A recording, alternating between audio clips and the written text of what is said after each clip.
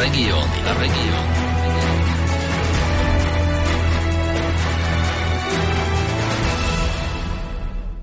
Tak, je štvrtok, 16. hodina. No ako každý druhý týždeň na Slobodnom vysielači o takomto čase, keď 16. hodinu odbije orloj v Banskej Bystrici, tak počúvate na Slobodnom vysielači reláciu Regióny, naše, vaše regióny.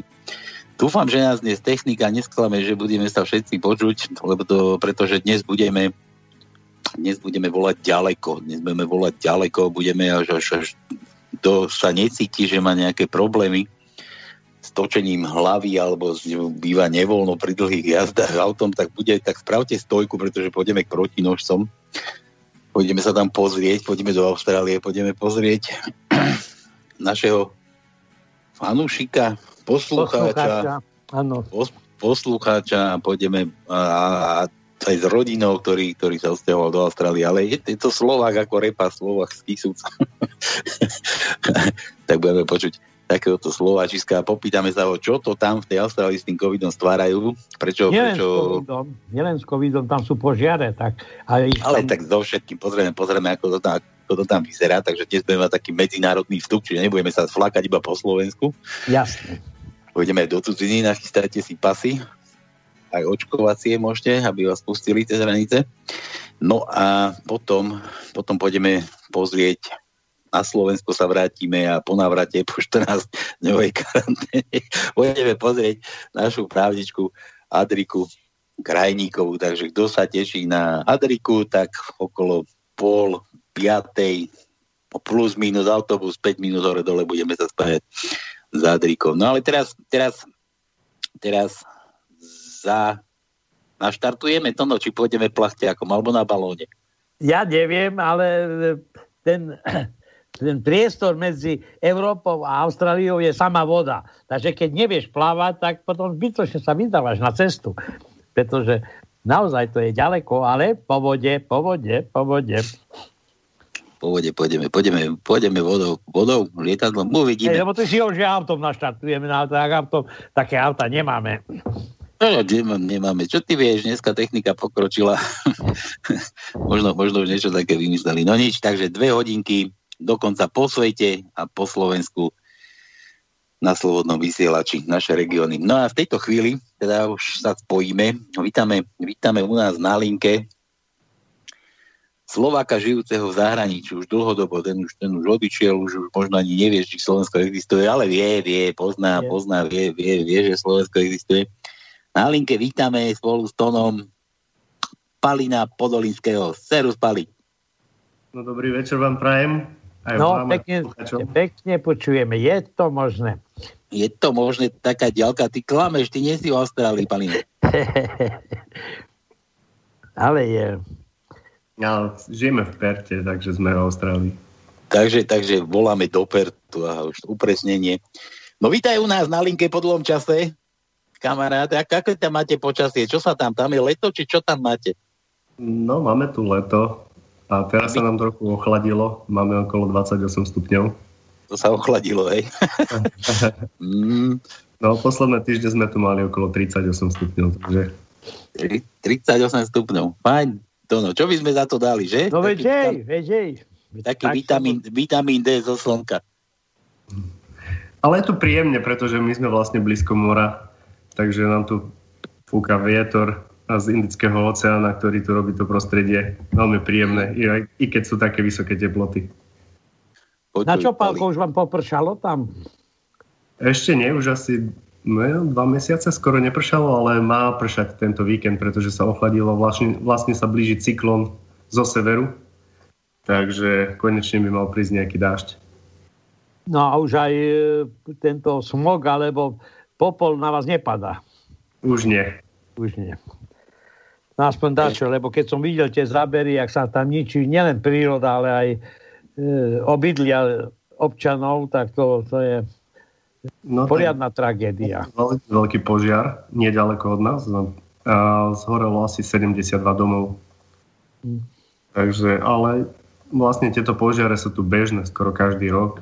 Tento, pretože bolo fakt sucho, vysoké teploty a fúkal to silný vietor, sa to rozšírilo vlastne do obývanej oblasti, kde bohužiaľ 72 domov zhorelo. Žiadne obete na životoch neboli, ale musím pochváliť tých našich požiarníkov, veľa dobrovoľníkov, ktorí odviedli ozaj skutočnú prácu. Tu, keby ste to videli, tu sú odrazu nasadené helikoptéry, lietadlá. Je to tu ozaj veľmi dobre, čo sa týka teda, vybavenia požiarníkov aj nasadenia. No dobre, Pali, počúvaj, my sme tu uzamknutí na Slovensku, nás ti normálne pozatvárali, tento náš psychopat nás zatvoril do domov, prakticky doma, do domácich väzení, pretože my tu máme COVID. Austrália sa uzamkla, to sme už vedeli dávno, že vy ste sa úplne že odrezali od sveta, nikto ani dnu, ani von. Neviem, možno tam nejaké výnimky zase platili, neviem, či tam máte takého Mikasa, ako my máme u nás na Slovensku, ale to som sa chcel hlavne opýtať, vy to tam ako prežívate, tam takéto lockdowny? Vy tam máte niečo, nejaké takéto väzenie, že nechodíte nikam, alebo chodíte po Austrálii, sa pohode sa dá pohybovať? Tak ja by som začal s tým, že tak Austrália je obrovská krajina a ona pozostáva vlastne zo 6 štátov, 2 teritórií a každý ten štát alebo teritorium vlastného premiéra a majú vlastné pravidlá. Ako federálne Austrália uzavrela hranice pre turistov a neobčanov. Sú určite nejaké výnimky, napríklad teraz sa tu koná športová udalosť v Melbourne, kde akurát dnes vlastne sa stal tiež problém s uniknutým koronavírusom. Takže sú nejaké výnimky na to, ale vlastne každý ten štát si uzatvára alebo riadi tú politiku svojsky alebo svojimi pravidlami. A my tu vo západnej Austrálie, ktorá vlastne je obrovská, my zaberáme 1/3 Austrálie, je to 2,5 milióna kilometrov štvorcových a iba 2,5 milióna obyvateľstva. Vlastne jeden z najizolovanejších štátov na svete a miest. My sme sa uzavreli kompletne aj k ostatným štátom Austrálie, takže vlastne my sme tu mali, oni to tu volajú hard border policy, že hranice sú uzatvorené, takže ak chcete prejsť napríklad zo susedného štátu do západnej Austrálie, musíte ísť na 2 týždne na hotel. Do karantény. Do karantény na hotel. A až po tých 2 týždňoch vlastne môžete sa pohybovať. Keby som ja chcel napríklad odletieť mimo západnej Austrálie, tak si budem musieť požiadať o povolenie online, dostanete špeciálny kód. Je to tu veľmi prísne, čo sa týka tohto. Pretože čo sa stalo, keď vypukla tá korona, tak my sme tu mali lockdown, nie taký síce ako máte niečo teraz u vás je to dosť prísne, ale tiež tu boli zatvorené reštaurácie, fitness centrá, tak síce sa dalo stále dostať jedlo ako drive-in, a neviem, po slovensky, že ste si mohli zobrať jedlo z tej reštaurácie. Ale mali sme to, neboli tu síce rúška povinné, ale bolo to tu skoro 2 mesiace, bolo to niekedy v máju. A potom sa tie hranice zatvorili, sprísnili sa veľmi kontroly a vlastne 10 mesiacov sme tu nemali žiadne, tu v západnej Austrálii, žiadne prípady, čo sa týka korony, ani žiadne reštrikcie, reštaurácie, bary, diskotéky a všetko bolo otvorené normálne. Až teraz vlastne v pondelok, myslím to bolo, úplne z ničoho nič, v nedeľu, úplne z ničoho nič o 1:00 po obede a premiér vystúpil v televízii, že sa nastupuje lockdown v Perte a v okolitých južných častiach západnej Austrálie. Pretože keď sa vrátia napríklad cudzinci, obyvateľia z mimo Austrálie, tak musíte tu ísť na 2 týždne do karantény. A týchto ľudí strážia nejaké súkromné bezpečnostné služby, proste im nosia potravu a tak. A jeden z tých ľudí bol nakazený a mal ten anglický typ vírusu, alebo tú odnož toho vírusu. Iba kvôli tomuto jednu prípadu, pretože on sa pohyboval 2 dní, bol to Ind a on prešiel nesmierne veľa obchodov a navštívil 2 lekárov a vlastne mal ešte aj druhú prácu ako Uber driver, ale myslím, že nejazdil, ale pretože si neboli istí, kade všade chodil a potenciálne mohol nakaziť obrovské množstvo ľudí, tak premiér Mark McGowan je veľmi tvrdý na tieto opatrenia, tak sa rozhodol zatvoriť všetky do lockdownu. Vlastne reštaurácie, fitness centrá, mohli sme sa pohybovať iba 5 kilometrov od domu a na športové účely ste mohli ísť iba na hodinu. A do práce sa mohlo chodiť, pretože oni síce povedia, že je lockdown, ale povedia, že dôležité zamestnania môžu stále chodiť do práce zamestnanci, ale nešpecifikovali kto, takže všetci vlastne, čo ja viem, pretože ja robím technika, takže ja navštevujem ostatné firmy, takže všetko bolo otvorené. Iba predajcovia aut a nejaké obchody s elektronikou boli zatvorené. Ale väčšinou to bolo tak, že ak ste chceli, mohli ste byť otvorení. Dostali sme rúška prvýkrát, že sme museli mať povinne rúška, takže už sme si to vyskúšali aj my. A to teraz iba naposledy, čo ste mali tento posledný prípad, aha? Áno. Ešte to stále máme do zajtra do 6. Pretože ten SBS card, bol testovaný pozitívny na tú anglickú odnož, ale všetci jeho priatelia a všetci blízki, ktorými bol v kontakte, tým najbližších, čo ich bolo okolo skoro 130, vyšli negatívni, ktorí sú tiež v hotelovej zatvorení v hoteli, sú negatívni, takže vlastne od piatku od 6. hodiny vlastne by tieto všetky reštrikcie mali ustúpiť, okrem toho, že budeme musieť mať stále rúška ešte ďalších 5 dní. Ale aspoň viete, že kedy vám to končí. Toto je obrovský rozdiel medzi komunikáciou, pretože my stále máme rodičov na Slovensku, takže my vieme, my sme v dennom kontakte. Takže sprostredkovanie vieme, že ako to asi aj prežívajú naši rodičia a ešte stále sledujeme aj, čo sa u nás deje. Takže toto je obrovský rozdiel. Aj tu napríklad včera sa ten premiér proste ospravedlnil, že bolo to také náhle, ale že oni proste sa snažia, oni hovoria to, že aby sme porovnali to, čo sa deje vo svete, tie umrtia, tie reštrikcie, aké je to strašne zlé pre obchod, biznis a aj psychické problémy tí ľudia majú a deti nie sú v školách. Takže oni radšej na to skočia takto, by som povedal, z hurta a pokúsia sa to zabraniť tomu rozšíreniu tu v západnej Austrálie na začiatku, aby sa to nemuselo nič ďalej robiť. Niektorí, ako väčšinou, čo ja sa stretám s ľuďmi, pretože možno, že sme to tu ani tak dlho nemali a väčšina ľudí s tým súhlasí, že tento prístup bol celkom správny.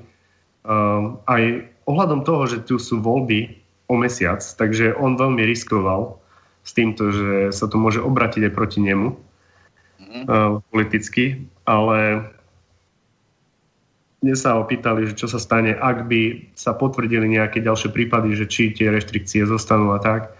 A on hovoril, že všetko bude závisieť, kto to je. Tu je vlastne povinnosť, keď niekde idete, máme v telefónoch také aplikácie, alebo sa musíte, keď nemáte telefón a nemáte tú app, nechcete si ju nainštalovať, musíte sa zapísať, o ktoré ste vstúpili napríklad do obchodu na potraviny, alebo idete navštíviť nejakého zákazníka, alebo hoci kde. Všade sa musíte skenovať alebo zapisovať a v prípade aj teraz, ak sa stalo, keď ten človek bol infikovaný, tak sa vedelo s kým alebo koľko ľudí mohol byť potenciálne nakazených. Takže vlastne oni za týchto prvých 5 dní, keď bol ten, dá sa povedať, lockdown, hľadali všetké možné kontakty. Čo hovorili, tak za tých 5 dní sa tu testovalo okolo 40 alebo 50 tisíc ľudí. To u nás za 2 dní sa aj 3 milióny pretestujú. My sme takí lepší v tom testovaní. Hej, ale tam iba kvôli jednému. Jeden nakazený. Pretože ja sem tam čítam aj noviny, sa to hovorí ako vždy ako o Austrálii, že v Austrálii sa deje to, v Austrálii sa deje to. Napríklad vo veľký lockdown mali v Melbourne skoro 3 mesiace, ale to bolo vlastne iba Melbourne Metropolitan Area, takže iba v okolí a niekedy iba niektoré časti mesta, nie komplet celé mesto. Ale tiež bol to tento istý prípad, proste nakazil sa človek, ktorý vlastne mal strážiť týchto ľudí v hoteli, rozniesol to a potom boli tisíce nakazených denne a boli aj nejaké úmrtia. Napríklad tu v západnej Austrálii za celý ten rok, kedy to vypuklo, sme mali iba 903 nakazených. Takže tu sú tie čísla veľmi dobré a fakt my sme ani... ja som veľa cestoval, vlastne už rok som neletel nikde. Mali sme aj letenky na Slovensku, nemohli sme letieť, pretože tie lety boli zrušené. My sme mali vlastne letieť v júni, vlastne keď bol ten tvrdý lockdown letecké spoločnosti, nám lety zrušili. Takže vlastne cestovanie je jediné asi také veľké obmedzenie, čo tu v tej západnej Austrálii máme inak. Všetko funguje ako normálne, keby sa nič nedialo. Za jednu vec to bolo veľmi dobre pre priemysel, turistický, pretože tí ľudia vlastne všetci cestovali na Bali alebo niekde na východné pobrežie. Teraz toto vlastne všetko zostáva. A pretože tu nemôžu prísť ani študenti, ani sa to volalo pracujú working holiday víza, ktorí zostávali, to boli ľudia, ktorí tu mohli prísť ako pracovať a študovať, ktorí boli využívaní veľmi na tie jednoduchšie práce, na zberanie ovocia alebo sezónne práce v hoteloch alebo v reštauráciách. Títo ľudia sa tu nemôžu teraz dostať, takže vlastne to veľmi podporilo aj zamestnanosť tu v západnej Austrálii. Riadny reset ste tam mali. Počuť, mňa by zaujímala takáto vec. Ty si spomínal, že tí ľudia boli daní do karantény. A keď boli akože v karanténe tí nejakí nakazení, alebo ja neviem, alebo kto tam príde, že nosí sa im tam strava. Tá karanténa sa tam platí za vaše peniaze, alebo to prepláca to štát, alebo... Toto si platí človek sám. Preto aj veľa Austrálčanov sa nevracia naspäť. Možno ste počuli o tom, že veľa Austrálčanov, 100 000 Austrálčanov je stále niekde mimo hraníc. To sú dva dôvody. Je to veľmi drahé. Je to okolo $3,500 austrálskych dolárov. A letenky sú tiež dosť drahé a aj kapacity sú obmedzené. Teraz je tu veľká polemika o tom, že tie hotely, kde sú vlastne tí ľudia ubytovaní, sú v centrách miest. Sú to 4-hviezdičkové, 5-hviezdičkové hotely, ale v centrách miest. Takže vlastne keď sa toto stalo, ten človek sa nakazil, vlastne on je priamo v centre mesta a tá šanca toho prenosu je obrovská, takže sa to tu rieši, že prečo vlastne Austrália má obrovské množstvo ostrovov, alebo tu v západnej Austrálii tá krajina je obrovská, tí ľudia by mohli byť umiestnení mimo miest. Vlastne väčšina populácie západnej Austrálie žije tu, v Perte a v okolí. A oni vlastne umiestnili tieto hotely na karanténu priamo v meste, takže toto bola obrovská kritika tej vlády, že len oni zase hovoria, že vlastne toto by malo byť zodpovednosť federálnej vlády, ktorá to dala na zodpovednosť tej lokálnej vláde a oni nemajú napríklad vojenské budovy, ktoré boli vybudované alebo nejaké takéto budovy, ktoré sú pripravené na takéto veci. No proste vyhovárajú sa jedno na druhého, ale asi sa to zmení. My tu máme aj blízko ostrov v prvom kole. Ten ostrov bol evakuovaný, všetci aj obyvateľia toho ostrova vlastne museli ho opustiť. Je to aj veľmi pekná dovolenková destinácia. A vlastne všetci nakazení ľudia boli liečení alebo ubytovaní v tej karanténe vlastne na tom ostrove. Ten ostrov bol vlastne vyčlenený presne na tento účet. Mm-hmm. Takže ubytovanie si hradia a aj to jedlo si hradia, keď tam prežívajú. Hej? Ty si hovoril, že tam nosia jedlo do tých karantény. Myslím, že tá cena ubytovania je vlastne vrátanie jedla a tých servisov všetkých, čo človek potrebuje. Aha. Ale vlastne vy dostanete nejaké to štandardné jedlo a veľa tých ľudí sa sťažuje a máte možnosť si objednať za svoje niečo iné, ak vám nechutí ja neviem, koľko jedál je na tom menu, ktoré oni poskytujú a veľa, ale teraz to bolo tiež také tie videá ako tie celebrity, pretože tu sú nejaké papalaské veci a napríklad aj politici musia ísť cez ten systém, keď cestujú, takže veľa ľudí, ktorí teraz prišli hrať ten tenis do Melbourne a sa sťažuje na to, že im to jedlo nechutí, tak si objednáme svoje vlastné. Uh-huh. Takže hovorí, že aj na politikov sa to vzťahuje, že keď sa vráti aj z nejakej zahraničnej návštevy politik, tak musí ísť do karantény. Áno, napríklad premiér krajiny bol v Japonsku na návšteve a sa vrátil a myslím, že bol 2 týždne v karanténe tiež. No vidíš, a ten náš teraz príde z Francúzska chalanisko a hneď pôjdeme medzi ľudí. Áno, myslíš, že iba on? Naši politici chodia hore dolu. Ako? Hovorím, že ty hovoríš iba jeden. Naši politici chodia hore dolu. Ani jeden z nich ešte nebol v karanténe. Ani jeden nebol, no. A ešte aj bez rúška tam behajú, no. Bez rúška, tak ďalej a mudrujú hore dolu.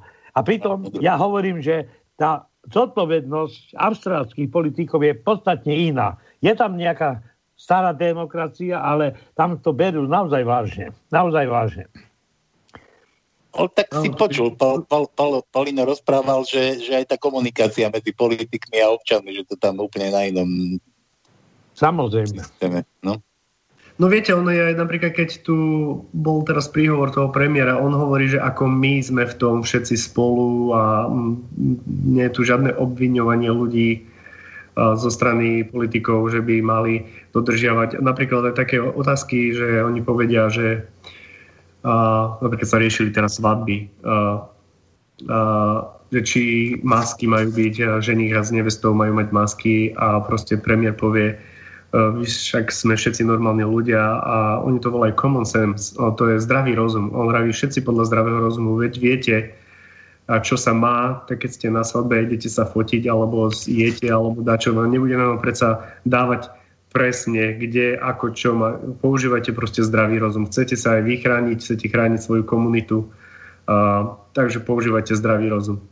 To je... A to, keď hovoríš o tých svadbách, náhodou si zoberieš niekoho druhého, čo ti tam prihodia a potom budeš celý život chudák. Asi tak. Čo si ani nechcel si zobrať, vieš, keď nevieš ani koho si bereš. Lebo dnes už ani aj pod tými rúškami nepoznáš niekoho. Už to spomínal, že si tam bude musieť namalovať ten zvyšok svojho ksichtu, aby ho bolo poznať. Aj meno musím napísať. Rodné číslo a tak. No, takže hovoríš, takto to tam funguje, Palinom. No, pekne. Lebo mňa to tak strašne zaujímalo, že prečo tam Austráliu vychvaľujú, že ako sa to tam robí, ako to tam funguje. Nedávno som videl nejaké video na YouTube, nejaký chalanisko, neviem, nepoznám.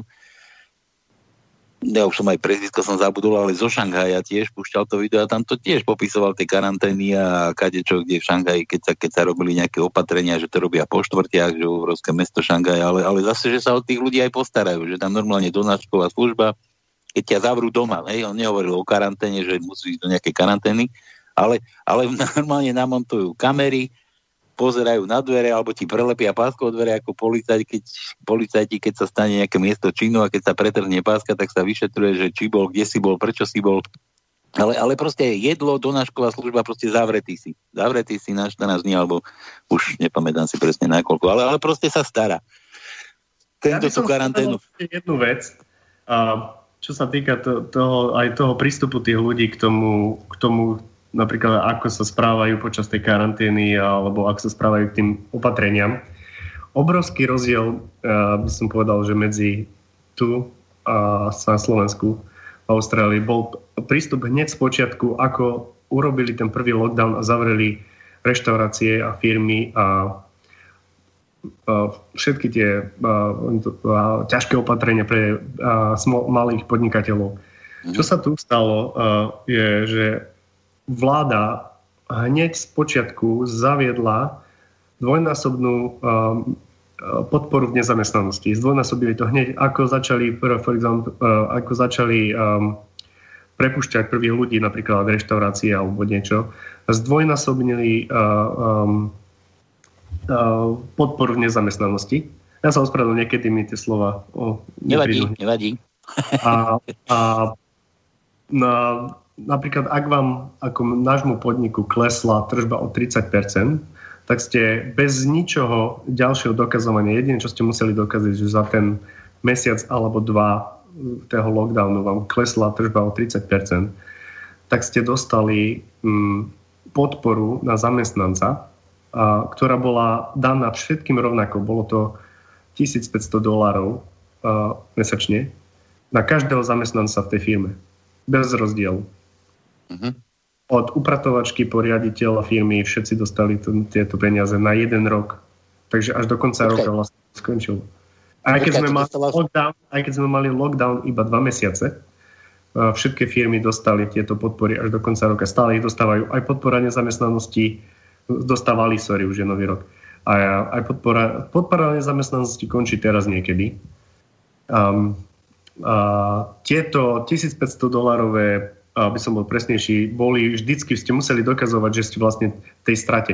Ako sa nám stalo, že my sme zase naše tržby stúpli a hore, tak my sme o to vlastne prišli. Hej? Ale ak ste podnikateľ, ktorý ozaj mal ťažko, bol ovplyvnený tým, že tie tržby sa mu nevrátili, neviem kvôli jakomu dôvodu, tak tie podpory stále trvali. Potom tu bola ďalšia podpora.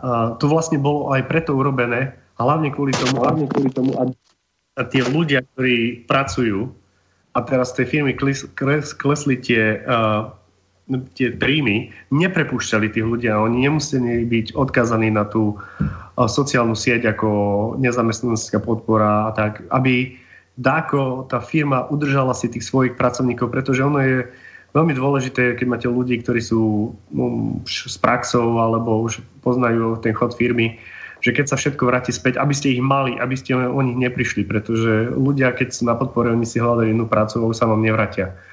Takže vlastne oni to urobili preto, aby tie firmy, keď sa znova všetko spustí naspäť, mali tých ľudí, aby ich nestratili. Aby ten know-how, ktorý tam majú, zostal.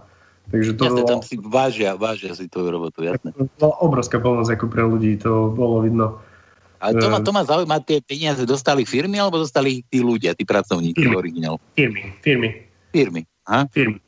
My ako občania normálni sme dostávali od niečo ako u nás, keby sa to možno mohlo porovnať, je sociálna poisťovňa, nám poslala príspevky na deti. My sme dostali napríklad, bez toho, že by ste niečo vyplňali, to dostal každý, kto má dieťa. Na každé dieťa to bolo nejakých $750. Pretože západná Austrália, my ako štát vlastníme napríklad elektrárne, my vlastníme naše stavkové kancelárie, tu sa neplatia ani diaľničné poplatky, pretože vlastne my sme stále vlastníkom týchto vecí. Tak napríklad ako štátna firma elektrárne nám dala $600, každému občanovi $600 kredit na elektriku. Aby ľudia napríklad, ktorí sú na tom finančne ťažšie, nemuseli ich odpájať od elektriky. Viete, ako, že sa stalo, že niektorí ak prišli obidvaja rodičia o pracu a takéto tie základné ako elektrika, voda, plyn, takže dostali dotácie na toto, sme dostali, i keď sme ich nežiadali nič, proste každý to dostal. Takže ako ja musím povedať, že tu sa o nás postarali skvelo. Takže to sveta žiť. My sme vlastne veľmi, sa tu hovorí, že lucky country, že vlastne môžeme sa odizolovať ako ostrov. To je jedna obrovská výhoda. My dokážeme kontrolovať ten prísun ľudí alebo tú migráciu tých ľudí. Takže toto sa dá odizolovať a s týmto systémom tých hotelových karantíns, tak sa to dá kontrolovať. Tak pretože sme tu nemali žiaden prípad 10 mesiacov, to svedčí tomu, že to funguje. Že sa to dá. Teraz ten jeden uletel. Ako skúmajú, ako sa to mohlo stať. Takže... Jasné. No keď si spomínal tú podporu, to mi pripomínalo Slovensko. Ale strašne vzdialene. To keď sa do ďalekohľadu pozrieš tou druhou stranou, že nie aby ti to priblížilo, ale to, čo ti oddialuje. Strašne vzdialene mi to pripomínalo Slovensko. No? To sa stalo aj to, my sme vlastne... Austrália, my sme obklopení obrovskými štátmi. Hej? Tu je Čína, Indonézia. Naša populácia je strašne malá, nazývam 25 miliónov nejak. A my sme veľký vývozca základných surovín. Železná rúda, obilie, mäso, víno. A teraz je tu problém s Čínou, ktorá začala odmietať nejaké veci. A vlastne Austrália si celkom uvedomila, že my sme boli dosť závislí na dovoze všetkého. My sme nevyrábali si vlastne nič. všetko sa dovážalo. My sme vyviezli základné suroviny a väčšina vecí sa tu doviezla úplne skoro všetko, plechy, ja neviem, hocičo, potraviny. A vlastne vláda teraz, ak si uvedomila, že napríklad sa liečiva dovážajú všetky z Číny a bol nedostatok másk a liekov a Čína proste povedala, že oni prioritne budú zasobovať svoj štát, svojich ľudí, tak došlo k tomu, že teraz sa tu prekopáva úplne spôsob výrob a Austrália podporuje kvôli obrovské dotácie do začatí výroby všetkého. Vlastne tu, čo máme zákazníkov, tak tu vidíte, tu sa začína vyrábať, čo sa tu nikdy nevyrábalo predtým. Proste sebestačnosť musí byť. Takže napríklad aj tie vakcíny, ktoré sa teraz majú tu podávať, tu sa ešte nepodávajú, tak sa budú vyrábať tu v Austrálii. Tu sa nebude dovážať, ale sa tu... Teda jedna z nich, a ten Pfizer sa bude dovážať, ale AstraZeneca sa má vyrábať tu, priamo v Melbourne. Vlastne. No, takže Austrália sa snaží byť sebestačná. Toto bol také zobudenie sa. No, ja som zvedavý, kedy sa u nás na Slovensku kto si zobudí. No dobre, Pali, počúvaj, koľko tam máš hodín? 11:30. Po 12. A počúvaj, dobre, ale začni rozprávať aj o to, ako sa má Veronika, ako sa má Sára a ako sa tešíte na toho chlapca. No, máme sa dobre. Spia. Už spia, jaj. Spia, no. Onedlo sa nám rodinka zväčší syna, takže sa tešíme veľmi. Počúvaj. No, vieš, keď sa človeku darí, tak sa darí aj rodinnému šťastiu, no? Aj rodinnému životu. Počúvaj, Pálo, kým vy tu sa dostanete na Slovensko, aby ste sa konečne aj zosobášili, tak budeš musieť, jak som ti písal, potrebovať z Viedne na Kysúce autobus, pretože tam budeš mať toľko potomkov. Ale ja si myslím, že toto, keď budú všetci takí, jak Sára, tak to budete mať rád. Pôjdem vlakom. Celý vlak. No dobre, Pali, nebudeme ťa zdržiavať, utekaj si za maminou, za deťmi. Ďakujeme ti veľmi pekne za tvoj príspevok. Zase sme o niečo múdrejší, možno o niečo smutnejší. Neviem, ako to teraz mám pomenovať. A zase niekedy, inokedy veľmi radi ťa uvidíme a budeme počuť. Ďakujem za pozvanie a buďte zdraví a pozitívne naladení. Jasné. Aj ty, buďte pozitívni. No. Ahojte. Ahoj. Pozdrav všetkých. Tak, toto bolo randevu z Austrálie. A my sa posunieme ďalej, pôjdeme za našou právničkou Adrikou KRAJNÍKOVOU po pesničke. Cigáň, hraj.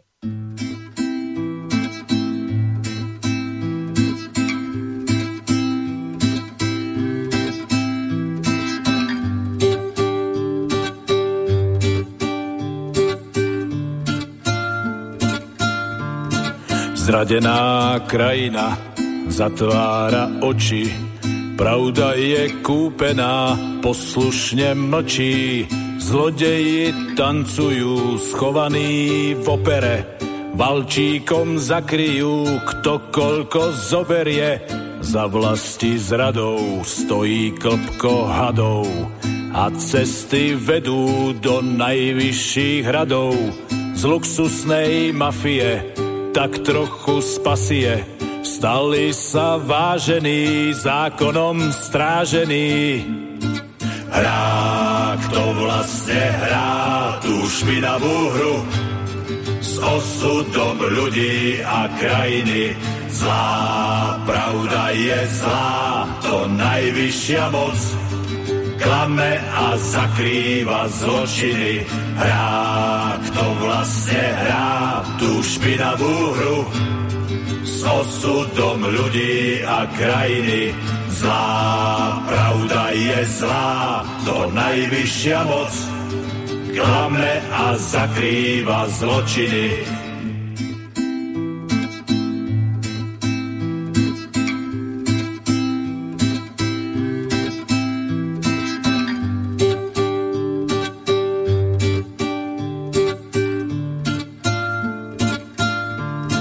Lietajú odmeny, steny sú ozveny, to sa to pije a naplno žije.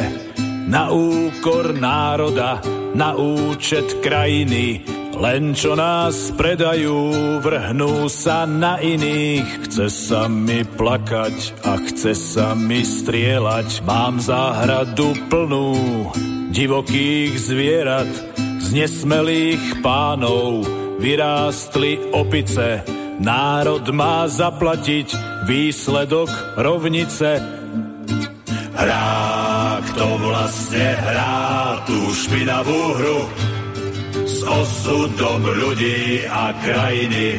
Zlá pravda je zlá, to najvyššia moc klame a zakrýva zločiny. Hrá, kto vlastne hrá tú špinavú hru s osudom ľudí a krajiny. Zlá pravda je zlá, to najvyššia moc klame a zakrýva zločiny. Nás zrádzali, roky nás klamali, svedomie nehryzie, nikdy ho nemali. Pod svetlom kamery, čistý a s krídlami, za rohom zlodeji, zbitý a špinavý. Nám stačí málo, len žiť v slušnej krajine. Nech účet zaplatí ten, kto je na vine. Zákon je zákon, bolo by zdvorilé nedať si vlastnú zem, ukradnúť gorile. Hrá, kto vlastne hrá tú špinavú hru s osudom ľudí a krajiny. Zlá pravda je zlá, to najvyššia moc klame a zakrýva zločiny. Hrá, kto vlastne hrá tú špinavú hru s osudom ľudí a krajiny. Zlá pravda je zlá, to najvyššia moc klame a zakrýva zločiny. Tak, a my by sme mali mať na linke už pani doktorku Adriku Krajníkovú. Adi, počujeme sa? Áno, počujeme sa. Momentík, vypínam telefón vedľa, čo mám. Dobrý deň, zdravím do štúdia. Zdravím Slovensko. Zdravím aj Tona. Tu som, ale to nie je štúdio, to je celé Slovensko. No, tak ja to tak nazývam. Zdravím do štúdia s názvom Slovensko. Tak. A ešte máme niekoho tam, lebo vravel Pálko, že tam bude ešte nejaký iný vstup, iný kolega, alebo neviem, kto to mal byť. Tým sme už skončili. My sme sa teraz z Austrálie vrátili, teraz ideme do 14-dňovej karantény a potom sa ti budeme venovať po 14 dňoch zase.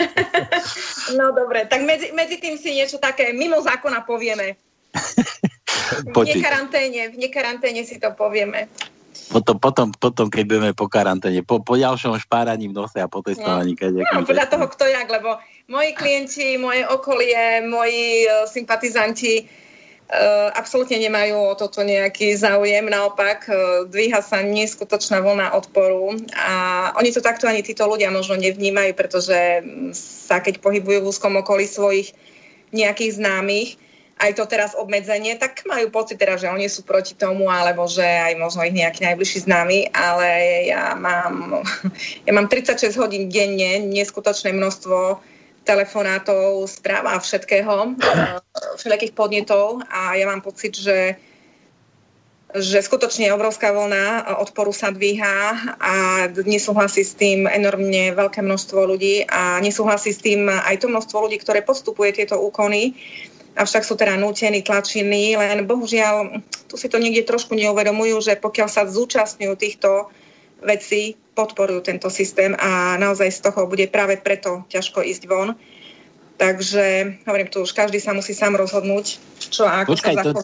To teraz ako myslíš, že ťažko ísť von? Akože teraz, že sme pozatváraní doma, alebo ťažko ísť von ako z tohto blata? Ťažko sa presne z tejto žumpy dostaneme, pokiaľ ľudia budú sa podrobovať týmto ja to nazývam proste také sú to obyčajné keci, už som to aj myslím, že zverejnila takto vo svojom článku v odzovkách, sú to keci Mikasa a Matoviča, pretože my žiadnu zákonnú povinnosť, či na testovanie alebo na rúška, stále opakujem, nemáme.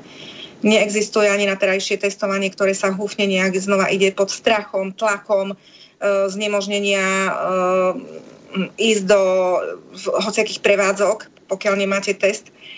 Ale základ je ten, že neexistuje zákonná povinnosť na to testovanie. Ja som práve teraz písala, aj na komoru odposielam také oznámenie, tak je všeobecne známe, už je to všeobecnejšie známejšie než samotné všeobecné záväzné predpisy, takže je všeobecne známe, že komora mi chce pozastaviť činnosť a mám nejaké doporučené zásielky na pošte, ktoré som si chcela ísť teda vyzdvihnúť. Aj som si ich teda bola som aj včera aj predvčerom vyzdvihnúť, no bohužiaľ nepodarilo sa mi vstúpiť ani bez rúška, ale teda ani bez testu. No a za týmto účelom som si ešte osobne po vlastnej linke teraz zisťovala aj a tak ďalej, čiže nepustia ma momentálne už aj bez testu. Takže nemôže tam ani fikcia doručenia padnúť, pretože tá prekážka, prečo ja sa neviem dostať na poštu, je objektívna, nesúvisí teda na mojom zavinení. No a práve oznamujem aj komore, pokiaľ nevie, zjavne asi nevie, komore teda myslím orgány, činné teda zasak, že neexistuje právna povinnosť testovania a preto nemôže existovať právna povinnosť sa preukazovať nejakým testom, ale neexistuje ani právna povinnosť sa preukazovať testom, pretože tá vyhláška, ktorá upravuje tú povinnosť preukázať sa testom, poukazuje na paragrafy zo zákona 355 z roku 2007 o ochrane verejného zdravia. Volám to 355. A tieto paragrafy vôbec nehovoria o povinnosti preukazovať sa nejakým certifikátom na vôbec nejaké ochorenia. Opakujem znova celému Slovensku. Neexistuje zákonná povinnosť. To znamená povinnosť uložená paragrafom zákona, nie paragrafom vyhlášky. Lebo vy to vo vyhláške máte oparagrafované a tam je niečo napísané. Tam je nejaká definícia nejakej povinnosti vyhlášky. Ale táto definícia povinnosti vyhlášky je právne irelevantná, pokiaľ toto znenie neobsahuje paragraf zákona. A paragraf zákona neobsahuje žiadnu povinnosť prekrývania dýchacích ciest ani žiadnu povinnosť odovzdania biologického materiálu za účelom testovania na akúkoľvek chorobu. Nie, takéto zákonné povinnosti nie sú. No a teda túto skutočnosť som oznámila komore a teda pokiaľ má iný názor, tak si ju aj žiadam, aby mi označila tie zákonné ustanovenia. No a myslím si, že okolo toho sa bude niesť aj celá naša relácia, pretože je to skutočne mám nenormálne množstvo teda od ľudí dotazov a otázok, ako teda ďalej, ako s testovaním a najmä ako s testovaním detí, pretože tu už skutočne nie že sa prešlo za čiaru, ale tu je to absurdné, aby deti mali svoje biologické materiály odovzdávať na testovanie niekomu, na nejaké účely nejakých farmaceutických firiem a aby sa pod neexistujúcou zákonnou povinnosťou, ktorá je neetická, nehumánna, to je druhá vec, takáto povinnosť ani nemôže byť uložená zákonom a preto my nemáme zákon, či na uloženie povinnosti prekrytia dýchacích ciest alebo na uloženie povinnosti odovzdania biologického materiálu. To jednoducho nejde, to by sme sa dostali do rozporu s inými medzinárodnými záväzkami. Čiže neexistuje taká zákonná povinnosť, vážené Slovensko, občania, spoluobčania, priatelia, nepriatelia. Neexistujú také povinnosti. Oni neexistujú. Viete, ono ako keď niečo neexistuje, tak neexistuje. A neexistujú takéto povinnosti. Oni sa iba formulujú do vyhlášok, ktoré sú v porovnaní so silou zákona nič. Naviac, tieto vyhlášky nie sú ani všeobecne záväzné právne predpisy, pretože nespĺňajú iné kritériá. UVZ nemá splnomocnenie na ich vydávanie. A viac teda je tam tých skutočností. Takže budeme sa asi točiť aj v tejto relácii okolo týchto vecí. Takže Elena Margo toho, že teraz som túto vec aj posielala komore a tam som ju požiadala, že teda ak si myslí, že existujú také zákonné povinnosti, nech mi označí ich paragrafy. Nie paragraf vyhlášky, tam som jej napísala, že to nemá byť paragraf vyhlášky, ale paragraf zákona. Lebo myslím si, že asi veľmi tomu dobre nerozumie, pretože stále operuje s paragrafmi, stále operuje s vyhláškou namiesto paragrafov zákona. A toto je nesprávny právny postup. Takže takto, no. Dobre, mňa by zaujímalo, vieš, tebe sa to dobre rozpráva, ty poznáš tie paragrafy, ty poznáš tieto naše dokrútené paragrafy a kadejaké takéto veci, ty sa vieš brániť, ale čo taký občan, čo nič nevie, keď sa nevie vyjadriť, tam niekto na neho zrúkne niekde, ja neviem, ty hovorí, že sa nemôžeš dostať na poštu, a ako ani sa nedostaneš, lebo ty si rúško nenasadíš, ty si proste budeš si svoje, ale taký občan, čo tam má povedať? Keby každý občan, vieš, keby každý občan sa k tomu postavil tak, že by poznal základné také svoje práva a slobody, tak by mu muselo, tak ľudovo povedané, docvaknúť, že nie je normálne, aby odo mňa chcel niekto, aby som svoj biologický materiál išiel odovzdať na nejaké celoštátne testovanie. To už z logiky veci vychádza, že tu niečo nie je v poriadku, pretože každý príčetný občan vie, že zdravotný výkon podlieha, je to nejaká intimná vec, zdravotný výkon musí byť vždy spojený s ochorením. Musíte vy prísť za lekárom, že ste chorí, aby vás teda lekár nejak diagnostikoval. Toto nie je ani diagnostikovanie. Ja som si už všimla v tých posledných predpisoch, už teda ma pozorne počúvajú vo vláde, aj na UVZ-ku a zrejme asi majú vyčlenených na to nejakých poradcov, pretože skutočne, čo keď rozprávam, potom si všimnem, že to slovíčko tam doplnia. Tak už testovanie máme doplnené o pridavné meno diagnostické testovanie. To doteraz nebolo nikdy.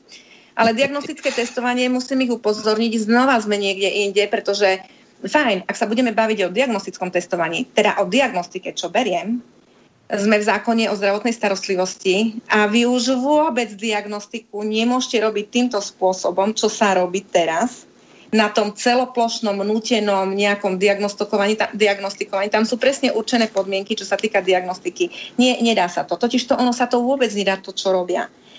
A ja teda, keď poukazujem na rozpory toho celého konania vlády, UVZ-ka, je to absolútne ich svojvoľné konanie vo vydávaní týchto pokynov a nariadení a dávala som aj generálnemu prokurátorovi sťažnosť na zosúladenie, teda podnet na zosúladenie nezákonného stavu so zákonom a výsledok má to už dlhodobo taký efekt, že namiesto toho, aby sa zosúľaďovalo nezákonné konanie so zákonom, to znamená, aby sa prestalo v tom nezákonnom konaní, tak namiesto toho sa tomu nezákonnému konaniu prispôsobujú a menia zákony. A my sme sa dostali do situácie ako keby nejakého paralelného právneho systému, kde niečo hovorí právo, zákon a ústava, ale v skutočnosti sa vydávajú veci paralelne popri tom, ktoré vôbec nekorešpondujú s tým zákonom a ústavou. A zamyslela som sa nad znením vyhlášky. Tie vyhlášky sú tak čudne nejak formulované takým zvláštnym právnym jazykom, s ktorým som sa ja skutočne nestretla do posiaľ a mne to pripadá, ako keby tu bol vytvorený nejaký program, teda vypracovaný nejaký plán, nejaké pokyny, ktoré sú preložené do slovenčiny. Totiž toto znenie tých vyhlášok je naozaj bludné. A nedáva to vzájomnú prepojenosť, nedáva to súvislosť, ako by to malo byť v právnej štruktúre jednotlivých predpisov. Tie vyhlášky sú skutočne právne nečitateľné. Opakujem znova, nie sú všeobecne záväzné, pretože UVZ-ko, MIKAS ako hlavný hygienik nemôže vydávať všeobecne záväzné právne predpisy. Avšak ich vydáva a ide paralelne popri zákonoch a popri ústave. Opakujem, ako keby duálny systém sa tu nejaký vytváral, podľa jedného systému vás, občanov, šikanujú, podľa toho zavedeného, presne ako keď urobíte nejaký priestupok, ustanovenia, ktoré tam sú, ale súčasne to spájajú s neexistujúcimi ustanoveniami, ktoré si vymyslia v nejakej vyhláške, bez opory v zákone, toto navzájom pospájajú a na základe toho terorizujú celé Slovensko. Je to absurdný stav, to je to, čo vravím, že z toho sa nedá výjsť vonku, pokiaľ občania sa budú podrobovať neexistujúcim povinnostiam. Lebo na základe teda každého jedného človeka, každý jeden sa pridáva do toho systému, každý jeden, kto si nasadí tú rúšku, to rúško, každý jeden, kto pôjde poskytnúť svoj, neviem to nazvať inak, ale je to svoj telesný otvor, momentálne je to nosový otvor, nosný otvor, pokiaľ ho pôjde poskytnúť na vyšpáranie, tak sa k tomuto systému pridáva a sa podieľa na tejto nezákonnosti. Toto si skutočne treba uvedomiť. A dostáva sa to do takých absurdít, že včera mi volal taký jeden zúfalý mladý muž, čo má robiť, pretože priateľka dostala priateľka dostala predvolanie na políciu za účelom prejednania priestupku, že nemala riadne prekryté dýchacie cesty a ešte skutočne mi ho bolo ľúto, ešte sa išiel tak vyviňovať predo mnou, že, ale viete, ona mala to rúško, my nosíme to rúško, len jej bola zima niečo proste a zrazu nejak sa potrebovala nadýchnuť toho vzduchu, tak si na chvíľku dala to rúško dole a v tom momente nejak tí policajti ich stretli, no a začali s ňou riešiť, že nemala riadne nasadené to rúško na obidvoch nosných dierkách. Tak som tomu mladému mužovi povedala, že tak som teda vysvetlila si. Prepáč, ale mi to prípada smiešné na obidvoch nosných dierkách. No, tebe to je smiešné a ja mám záplavu stoviek telefonátov správ, lebo ľudia sú týmto šikanovaní, terorizovaní a skutočne ľudia uvažujú o samovraždách. Ja si tieto telefonáty evidujem ako advokát v mojom archíve, kde mám tieto nahrávky archivované. Toto nie sú vymyslené veci, to sú vážne veci, ktoré nikto na tých úradoch zrejme asi nepozná, pretože či sa tomu venujú alebo nevenujú, úradníkom sa budem neskôr ja venovať, pretože vykonávajú svoju prácu v rozpore tiež so zákonom, podávajú také informácie, ktoré by nemali. Ale toto teraz nie je predmetom. Ale tí ľudia naozaj zúfali volajú a niekto, kto zaviedol tento systém, ten rúškový režim, a je to skutočne veľa mladých ľudí, mi zavolá a plače, že je už predvolaný na políciu, lebo síce mal to rúško, ale nemal ho v správnej výške nosných dierok. Vieš, tak vravela som mu, že teda riešili sme to s tým predvolaním, pretože tu len znova zopakujem, nejde tu objasňovanie priestupku a polícia nemôže týchto ľudí predvolávať. Napriek tomu to robí. Ak má dotyčný skutočne šťastie, že tú vec mu zoberiem a mám čas napísať na tú políciu, lebo riešim vážnejšie odvolania, lehoty a takéto veci. A mám čas naozaj už tej zúfalosti toho človeka mu napísať na políciu, tak už majú zo pár podaní odo mňa, že jednoducho predmetom ich činnosti nie je objasňovanie priestupkov na úseku UVZ. Oni môžu jedine prísť a keď uvidia niekoho bez rúška, uložiť pokutu blokovú, v blokovom konaní a tam končí ich právomoc. Ale nie predvolávať ľudí na prístupkové konanie. Absolútne tu prekračujú svoju právomoc. Oni totiž to vôbec nerozumejú tomu, čo robia. Policajti nevedia rozdiel medzi objasňovaním priestupku, paragraf 58 zákona, a paragrafom 84 o blokovom konaní. Vôbec tomu nerozumejú, aký v tom rozdiel. No a šikanujú ľudí. No takže už to chcem povedať, že už ľudia, ktorí zaviedli tento rúškový režim, sú sami postihovaní. Takže je to skutočne veľmi zlé a pokiaľ si to ľudia nedajú dole z tej tváre a budú ďalej toto nosiť a budú ďalej poskytovať svoje výtery, nedostaneme sa z toho prúseru vonku. Mm-hmm. Hovoríme, zase sa bavíme o rúškach. Ja som videl, že ten náš psychopat zase bol desí vo Francúzsku. Vieš, mňa čo tak strašne nie, že zarmucuje, alebo ako žasnem, ja normálne už niekedy neviem, že čo si mám o tom všetkom mysliť. Teraz sme mali pred chvíľkou Pala z Austrálie proste na linke a tam treba štátnici, ktorí idú na štátnu cestu, na nejakú zahraničnú návštevu, na nejakú klasickú cestu, vrátia sa, tak presne tie veci, ktoré nútia robiť občanov, tak dodržiavajú. Že normálne sa vráti štátnik zo zahraničnej cesty, ide normálne na 14 dní do karantény.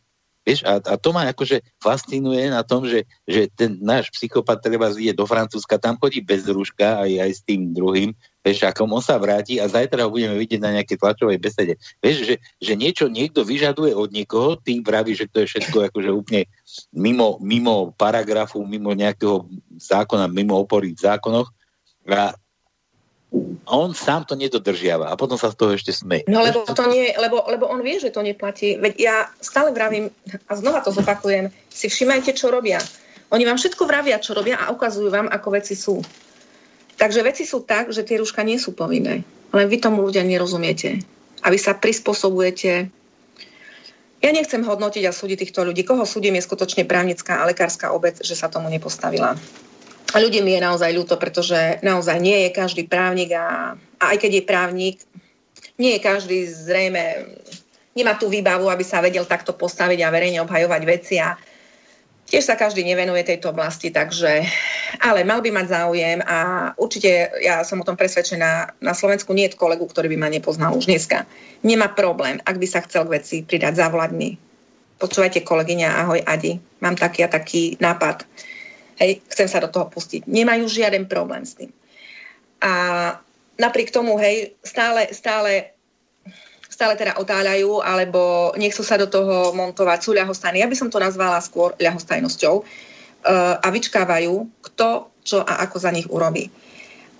Môže však byť už potom neskoro a ja som o tom naozaj presvedčená, ľudia, ktorí budú k tomu ľahostajní a ono, príroda je o tom, že silnejší vždycky vyhráva v tej prírode silnejší. A tí ostatní, ktorí sa nevedia, alebo nebudú, alebo ja nehovorím, že podľa mňa neexistuje také, že sa nevie, nedá brániť. V dnešnej dobe informovanosti a také nie je, že sa nedá brániť.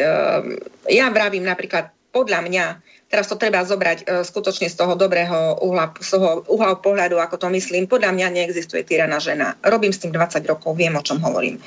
Tyraná žena je dokiaľ po prvej facke si nezbalí kufre a neodíde. Ako náhle sa znova vráti a ďalšie 3 deti prídu do vzťahu a potom už je tyraná nie len ona, ale 7 detí. Tak to podľa mňa nie je tyraná žena. To už sme úplne v nejakej inej kategórii. Preto vravím, nezľahčujem, hovorím z iného uhla pohľadu. Neexistuje podrobený národ, neexistuje utlačaný národ, nie. Existuje iba národ, ktorý sa nevie si sám spravovať svoj štát a ja mám ten pocit, že Slovensko si nedokáže samo spravovať štát, ktorý si všetko nechá páčiť od tých druhých. Napríklad. Hej, čiže každý, kto si váži svoju dôstojnosť, kto berie zodpovedne svoj život, každý silný jedinec prežije a v dnešnej dobe to bude platiť a platí 2-krát. A každý slabý organizmus pôjde. A myslím to doslova aj obrazne. Ako náhle vy budete spoliehať, ako náhle si v prvom rade dávate zásahy do organizmu na oslabovanie imunity, to je prekrývate si dýchacie cesty, nemáte poňatia, čo za splodiny vdychujete do seba. Nemáte poňatia, ako sa ochudobujete o prirodzenú imunitu v kontakte s druhými osobami. My sa potrebujeme rozprávať, my aj prskať na seba potrebujeme. My sa potrebujeme boskávať. My potrebujeme kontakt, aby sme tú imunitu, tú imunizáciu mali. Ako náhle sa vy bránite za rok a pol, si dáte dole masky, vás v úvodzovkách zabije čistý vzduch. Lebo nespracujete tie prirodzené baktérie v ňom. Po druhé,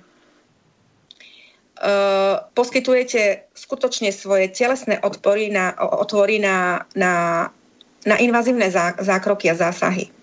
Dokonca do miesta, kde mám veľké množstvo klientov, ktorí majú fyzické problémy po testovaní, majú bolesti hlavy a dochádza k spadnutiu obočia. Neviem, či ste už o tomto probléme počuli. Ja mám ľudí, ktorí mi volali, že im spadlo obočie po testovaní.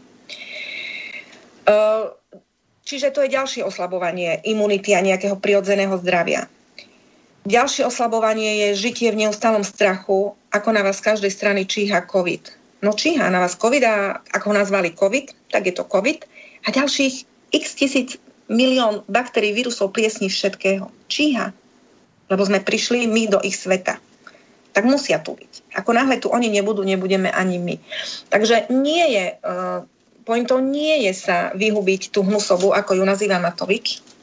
Hnusoba je tu niekto úplne iný a on je 100-krát väčšia hnusoba ako nejaký vírus, pretože s vírusom sa potrebujeme naučiť žiť. Samozrejme, ak je niekto oslabený organizmus, treba posilňovať jeho organizmus a to už spôsobom, že sa treba buď o ňo nejak starať inak, alebo mu posilňovať organizmus, alebo ho chrániť, ale to sú osobitné prípady a to sú teda jednotlivci. Ale aj spoločnosť musí mať prirodzenú imunitu, pretože toto nás položí. Nie COVID, ako ho nazvali, opakujem COVID, čo považujem za nejakú mutáciu nejakých nejakých tých vírusov, baktérií, chrípok, ktoré tu vždy boli a budú. Pokiaľ to nie je vyrobený umelý nejaký vírus a pokiaľ aj je vyrobený umelý, samozrejme každý umelý vírus sa inak správa v prírode, už má teda iné vlastnosti, aj s tým si myslím, že organizmus bude vedieť poradiť. Takže pokiaľ naozaj nepríde nejaká skutočne vážna iná biologická zbraň, ktorá možno sa testuje teraz. Vy skutočne neviete na základe, na aké účely slúžia tie vaše výtery.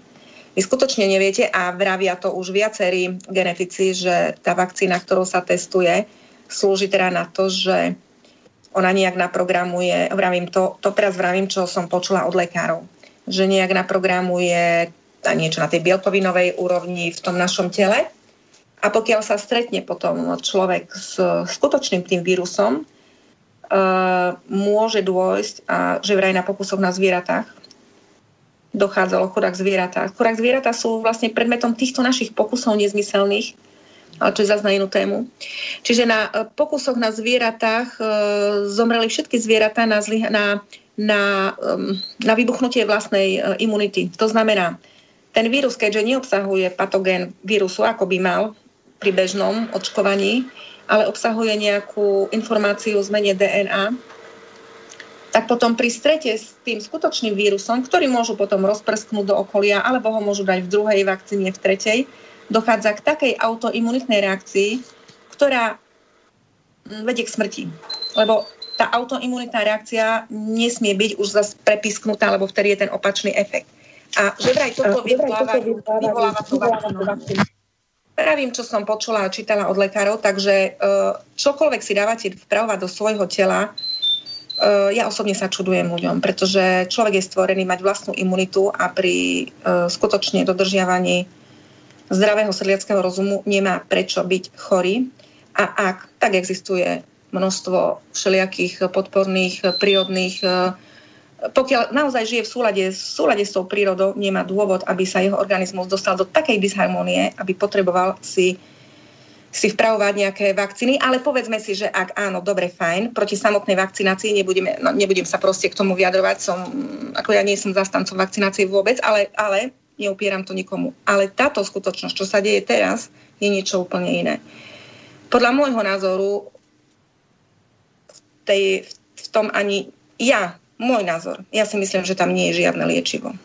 Ja si osobne myslím, že v tých vakcináciách, že v tých dávkach je skutočne niečo, čo programuje nejak to DNA k tomu, aby sa teraz správala v budúcnosti nejak tak, ako by sa mala správať, a preto si myslím, že tým testovaním aj to vakcináciou sa robia pokusy. Mne poslala z ZemAvek redaktorka jeden veľmi zaujímavý článok, kde zverejnili príbalový leták z vakcíny. A mne tak okamžite, tak keď čítam rozsudok, hneď vás napadne niečo. A mne tak dva také postrehy som mi poslala. A tie boli o tom, že bolo tam napísané, že vakcína neobsahuje patogén ani nejakú zložku patogénu a teda nefunguje na tej prirodzenej, nefunguje teda tá očkovacia látka teda na tom, že je tam ten vírus. A moja prirodzená otázka bola potom, teda funguje na čom? Teda potom na akým kľúčom funguje? Hej, to bola taká otázka. A ďalšia otázka mi prišla, keď bolo napísané, že po vakcinácii 30 minút je pozorovaný ten očkovaný subjekt, pretože doposiaľ neboli robené klinické štúdie. No a moja taká reakcia okamžitá, vy ste predmetom klinickej štúdie, všetci očkovaní. A potom som si vypočula teda jednu lekárku, ktorá presne vravela o tom, čo som povedala pred chvíľou, že tam to funguje na tom. Proste mne tá odpoveď prišla na druhý deň nejak sama. A niečím, čím som si náhodou zapla. Teda nie náhodou, ale to som zase čítala na Infovojne v článku. A respektíve tamto video bolo umiestnené. A tam tá lekárka veľmi, veľmi zreteľne vysvetľuje, že tá látka, ktorá je vpravená do tela, teda nemá patogén, ale vyvoláva teda to, že dá nejakú informáciu a stret s tým skutočným vírusom, keď príde, tak zblázni sa tá autoimunitná reakcia. A jej to potom príde, ako že sú to testy na vývoj biologickej zbrane.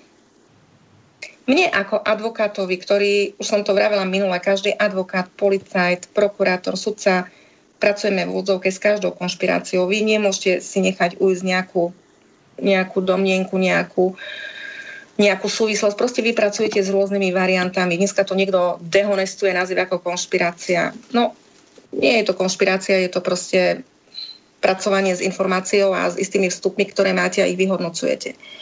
A ja skutočne vážne, ak by som na stole mala taký prípad ako advokát, s touto variantou by som určite vážne pracovala ako s jednou z možných zámerov alebo z možných dôvodov, čo sa teraz deje. Možno je to naozaj inak, ale táto otázka by skutočne bola jedna z vážnych otázok, ktoré by som skúmala. Takže ja by som naozaj s tým očkovaním išla veľmi opatrne, pretože tak si myslím, že tam nie je vôbec žiadne liečivo voči nejakému covidu a vôbec covid. Viackrát už som sa dožadovala na rôzne inštitúcie, aby mi označili kód ochorenia COVID-19. Doteraz mi žiaden orgán neoznačil kód ochorenia COVID-19. To je veľmi veľký otáznik ochorenia COVID-19. Takéto ochorenie neexistuje v našom právnom systéme, lebo všetky ochorenia majú isté kódy v takom zozname diagnóz. Áno. A k minulému roku, keď lebo každé opatrenie, ja som to začala riešiť vlastne, ja tieto veci riešim od začiatku, odkedy som prvýkrát zaslala Matovičovi svoj podnet. A je to veľmi vážna otázka, pretože všetky uznesenia vlády, všetky vyhlášky, všetky opatrenia sú postavené na vyhlásení pandémie generálnym riaditeľom VHO o vyhlásení teda pandémie na COVID. Nikde sa nedopátrate ani dokumentu o vyhlásení pandémie, čo takisto žiadam od úradov, od orgánov. Nikto mi to nevie doručiť. Ignorujú túto moju žiadosť, ignoroval ju Matovič. A nikto mi nevie označiť kód ochorenia na COVID-19. Ale to neexistuje, som už niekde videl, že ešte ho nikto ani fotka z neho, tie fotografie, čo sú vyfotené, že to sú len také fotomontážne domnienky tých vetov, že asi takto by mohlo vyzerať. Ale nikto ho ešte neoddelil, neodfotil, nič. Ja som právnik a so mnou je 5400 kolegov v advokátskej komore. Sme právnici. A je kopec sudcov, istý počet sudcov, prokurátorov, exekútorov, notárov a tak ďalej. Veľká právnická obec. A samozrejme iných právnikov, ktorí robia na inej báze. Obrovská právnická obec.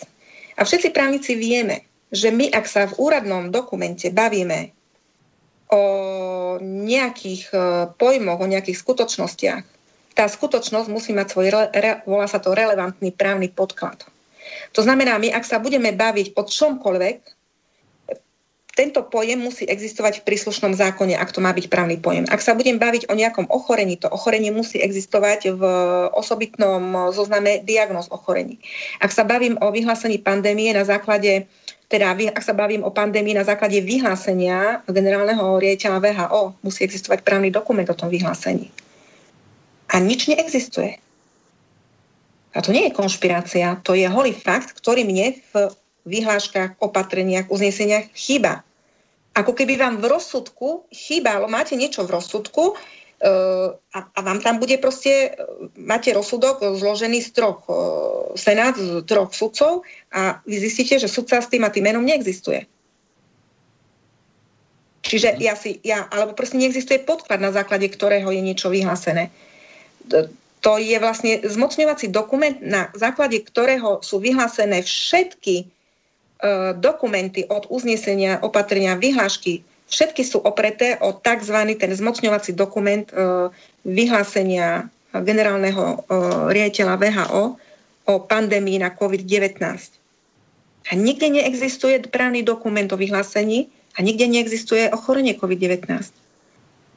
Ja si pripadám niekedy, jak Alenka v ríši divov, že to je tu skutočne, čo my tu robíme vlastne s týmto covidom. Toto už zachádzame do takých detailov. Ale mňa to ako právnika nepustí, vieš. Ty musíš mať v právnom dokumente, ty musíš vedieť všetko, čo máš v právnom dokumente, musíš to mať podložené titulom. To sa volá právny titul. Dajte mi právny titul o vyhlásení pandémie a dajte mi právny titul o diagnóze COVID-19. Chcem to vidieť. Žiaden orgán na mojej žiadosti, ja som už na viacero orgánov písala, neexistuje. A to je len jedna časť toho problému, o ktorom vravím.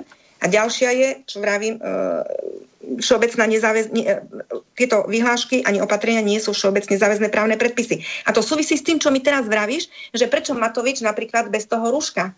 Lebo neexistuje zákonná povinnosť, veď on vám to symbolicky ukazuje.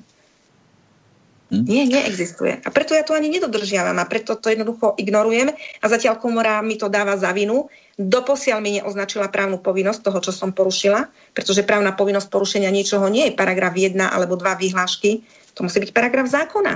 A keď paragraf zákona neobsahuje prekrytie dýchacích ciest, tak ja nemám čo porušiť.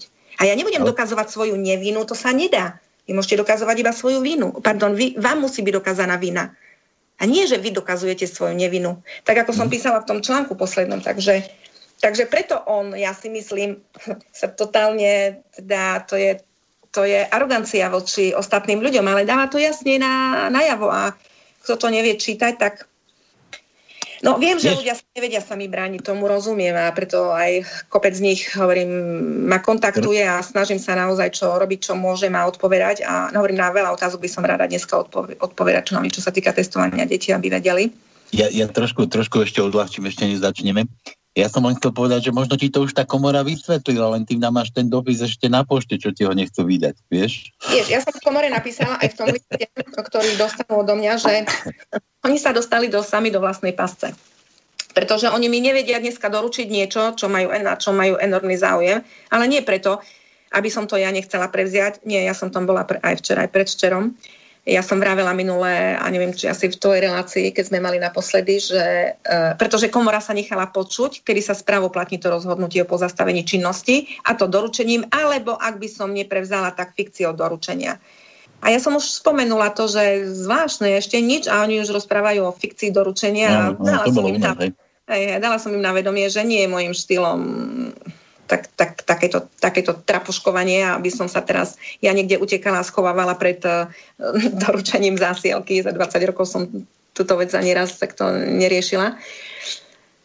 Problém je v inom. Problém je v tom, že SAK mňa stíha za to, že hovorím zákon.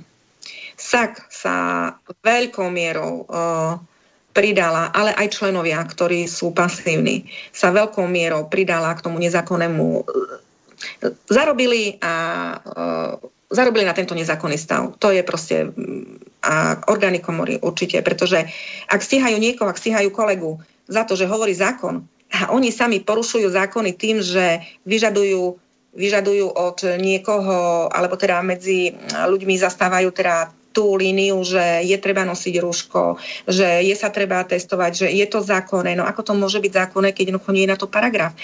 A samotná komora vlastne vyprodukovala tento totalitný systém a práve pre jeho dôsledky, pre tú totalitu, pre to obmedzenie už slobodne vychádzať, mi dnes nevie doručiť to, čo mi veľmi chce doručiť, pretože podľa nej porušujem zákon, ale porušuje ho ona, nie ja. Ale vravím, zamotala sa do vlastnej pasce nezákonnosti a dnes má preto problém doručiť mi to, čo veľmi mi doručiť chce.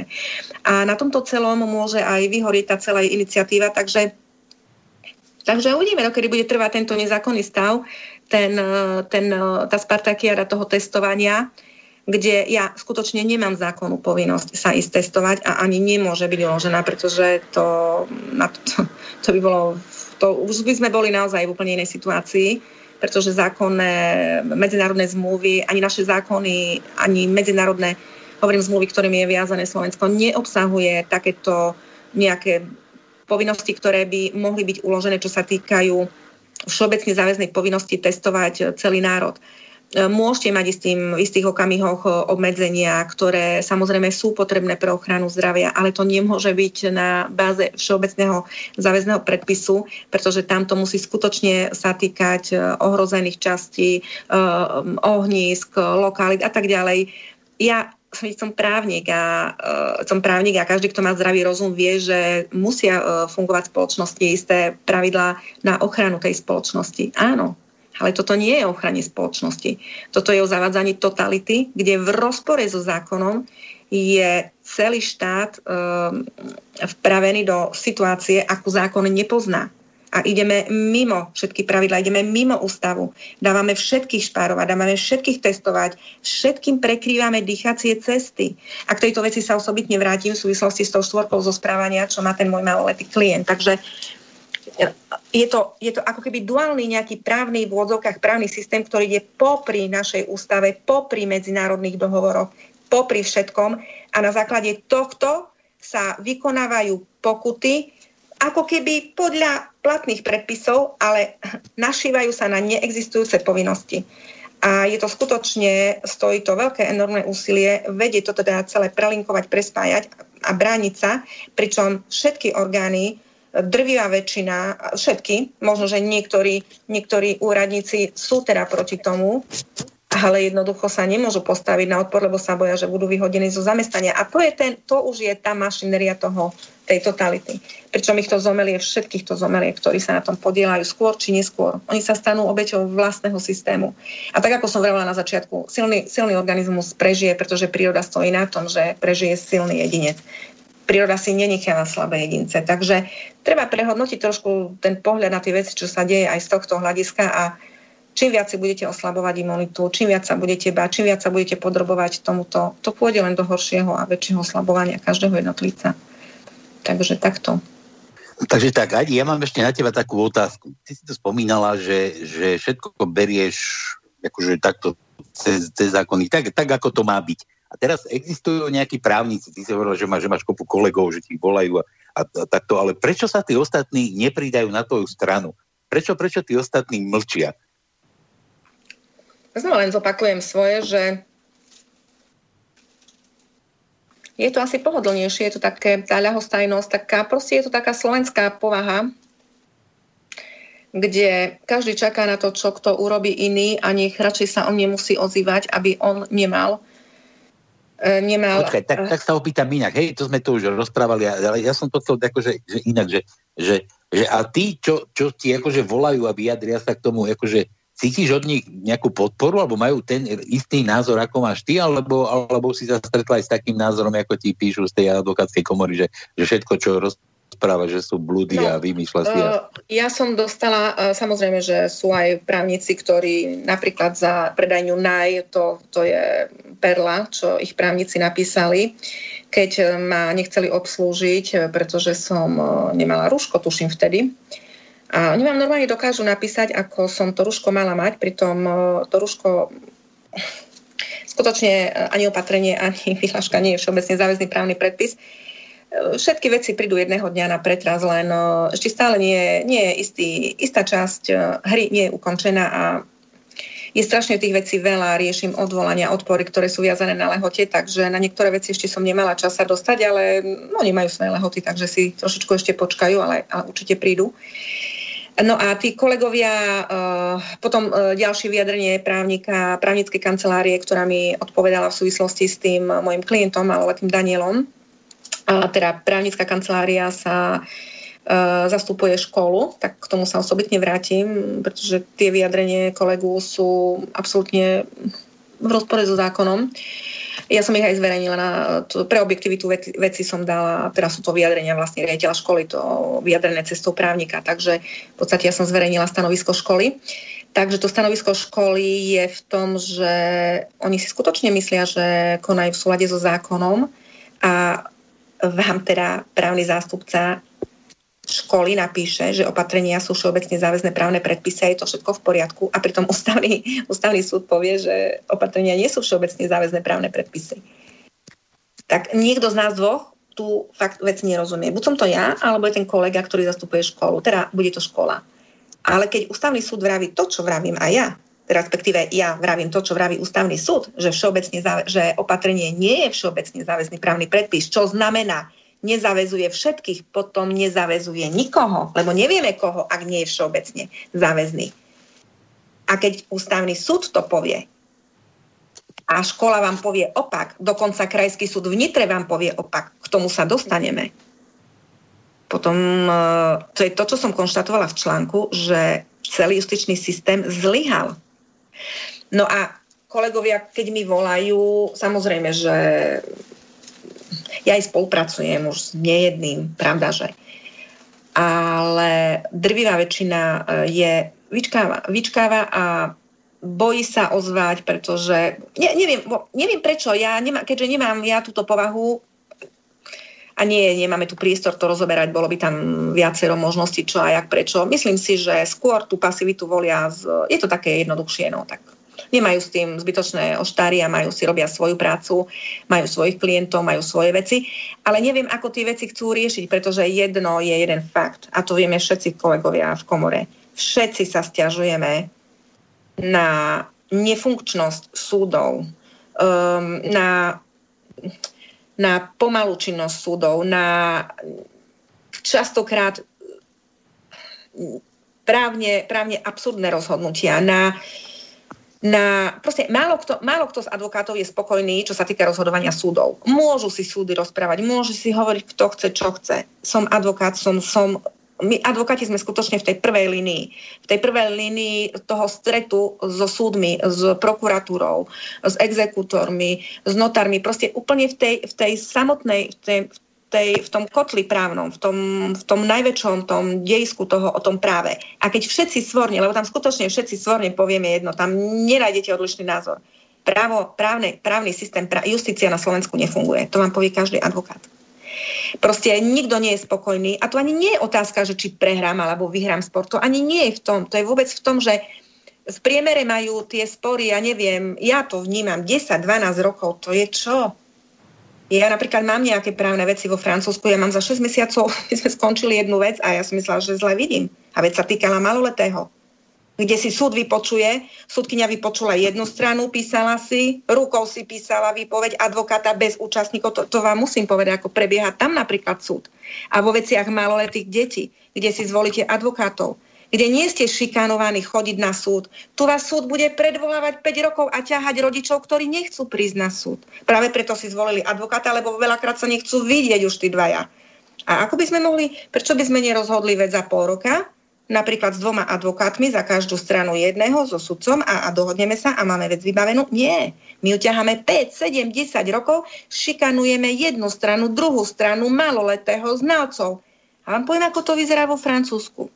Príjete na súd vo veci maloletého, konkrétny prípad úprava styku s maloletým, kde navrhovala naša strana a súdkyňa si vypočula náš názor, písala si, na pojednávaní bol prítomný teda advokát, otec dával návrh na úpravu styku, za našu stranu, za druhú stranu matky bola takisto advokátka a súdkyňa vypočula jednu stranu za otca advokáta, druhú stranu za matku advokáta, ešte raz sa pozrela na jednu stranu všetko, ešte raz na druhú stranu všetko.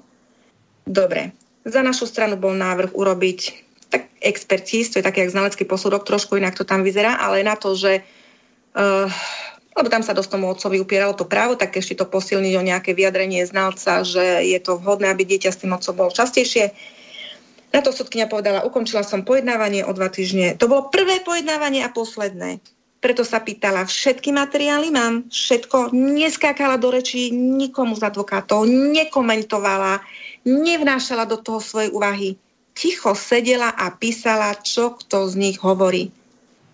2-krát sa spýtala, naľavo, napravo, všetko povedané. Všetko, náš návrh bol urobiť ešte tú expertíz a súdkyňa na to povedala o 2 týždne vyniesenie rozsudku. Až súd uzná za vhodné, že je potrebné vypočuť teda experta, tak zabezpečí pre účely konania. Au revoir. O 2 týždne bol vyhlásený rozsudok a za 2 týždne bol doručený rozsudok. Takto vyzerá konanie vo Francúzsku.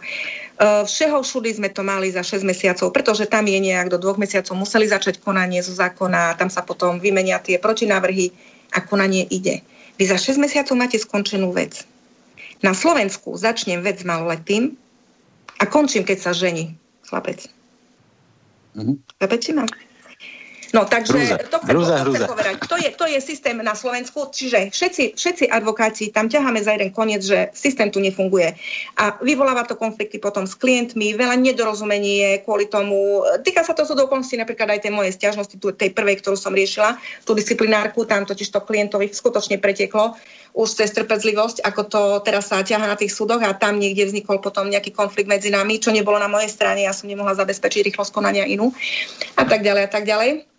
No, ale to chcem povedať, že ale sú tí advokáti v danej situácii spokojní, ale práve preto, že vieme všetci, ako ten systém funguje a je možnosť to teraz zmeniť, sa čudujem skutočne všetkým, že sa nezapoja do toho a spoločne sa nepostavíme na nejaké iné fungovanie celého justičného systému, počnú súdov, prokuratúr, lebo nemôže to takto fungovať, že tu si každý sudca, každý proste niekto, kto má tú právomoc a rozhodovať za štát, si vytvára vlastné nejaké úvahy a rozhoduje úplne v rozpore so zákonom, naťahujú sa spory, robí toľko formalizmu, my možno, že ja neviem, 5/6, alebo aký podiel by som dala, máme zbytočný formalizmus v konaniach. My by sme konania tam mali niekde riešiť. Preto som aj možno bola rada, ak by som vedela mať dosah, hovorím na tú legislatívu, pretože tam mám svoje pohľady a názory, ako by sa to dalo zlepšiť.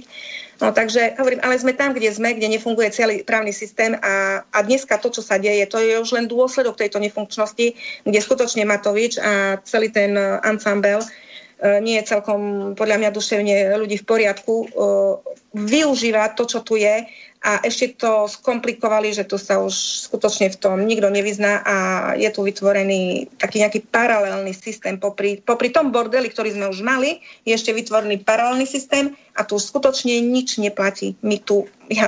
Ja mám pocit, že tu nie je právny štát už. Pretože za chvíľku sa dostanem k tým rozhodnutiam, pretože tu, keď Krajský súd v Nitre nerešpektuje právny názor ústavného súdu, kde vám Krajský súd v Nitre povie, že opatrenie je všeobecne záväzný právny predpis a na základe toho zamietne žalobu maloletého na ochranu jeho práv a ešte vám povie, že sa máte domáhať v inom konaní, pritom on musí vedieť, je ďalší ústavný nález, že on je povinný vybaviť, ak ide o otázku ľudských práv a základných slobôd, v hociakom konaní musí súd vec vybaviť. A on vám odmietne žalobu a odmietne ju, ale potvrdí odmietnutie žaloby a potvrdí pre iný dôvod, než ju ale odmietol súd prvého stupňa. To už sú veci, do ktorých nebudem laickú verejnosť zaťahovať. Podstatné pre laickú verejnosť je to, že ústavný súd povie, že opatrenie nie je všeobecne záväzné a Krajský súd povie, opatrenie je všeobecne záväzné a maloletý Daniel mal preto povinnosť mať rúško. Tak to kde sme? Ako môže povedať Krajský súd v Nitre niečo iné, čo hovorí ústavný súd? Buď nepozná zákony, Krajský súd v Nitre, senát, ktorý rozhodoval, alebo ich pozná a to ignoruje. Jedno je horšie ako druhé. Takže hovorím, osobitne ja budem zverejňovať aj to, určite tam budem dávať mimoriadny opravný prostriedok, rozhodnem sa, čo akým spôsobom teda pôjdem ďalej, ale to takto nemôže pre Boha fungovať právo. Preto ja som aj vyhodila ten status na Facebooku, že teda sa ozvite, kolegovia, alebo to fakt takto chcete ďalej pokračovať. Takže dostanem sa trošku k tomu, by som rozobrala tú vec, lebo ak teda budeme mať čas, alebo potom by sme prešli rovno na otázky. No neviem, či budeme mať času, lebo už sa mi tu množia sa mi tu otázky na teba, človeče. A ty zvykneš dlho, roztiahlo. Dobre, budem krátko. Musíme stručnejšie. Tak poďme teda na tie otázky. Ešte máme, koľko ešte pol hodinku máme. Dobrý deň, Jozef píše. Chcel by som poprosiť pani advokátku, aby sa vyjadrila k právnemu stavu, zátvorke či nestavu, ktorý na Slovensku vzniká zavedením COVID automatu. A teraz, čo sa pýta, ja asi som porozumel tomu, čo sa chcelo pýtať, že či zostáva v platnosti, že aj na základe neho zavádzané obmedzenia sú nulitné.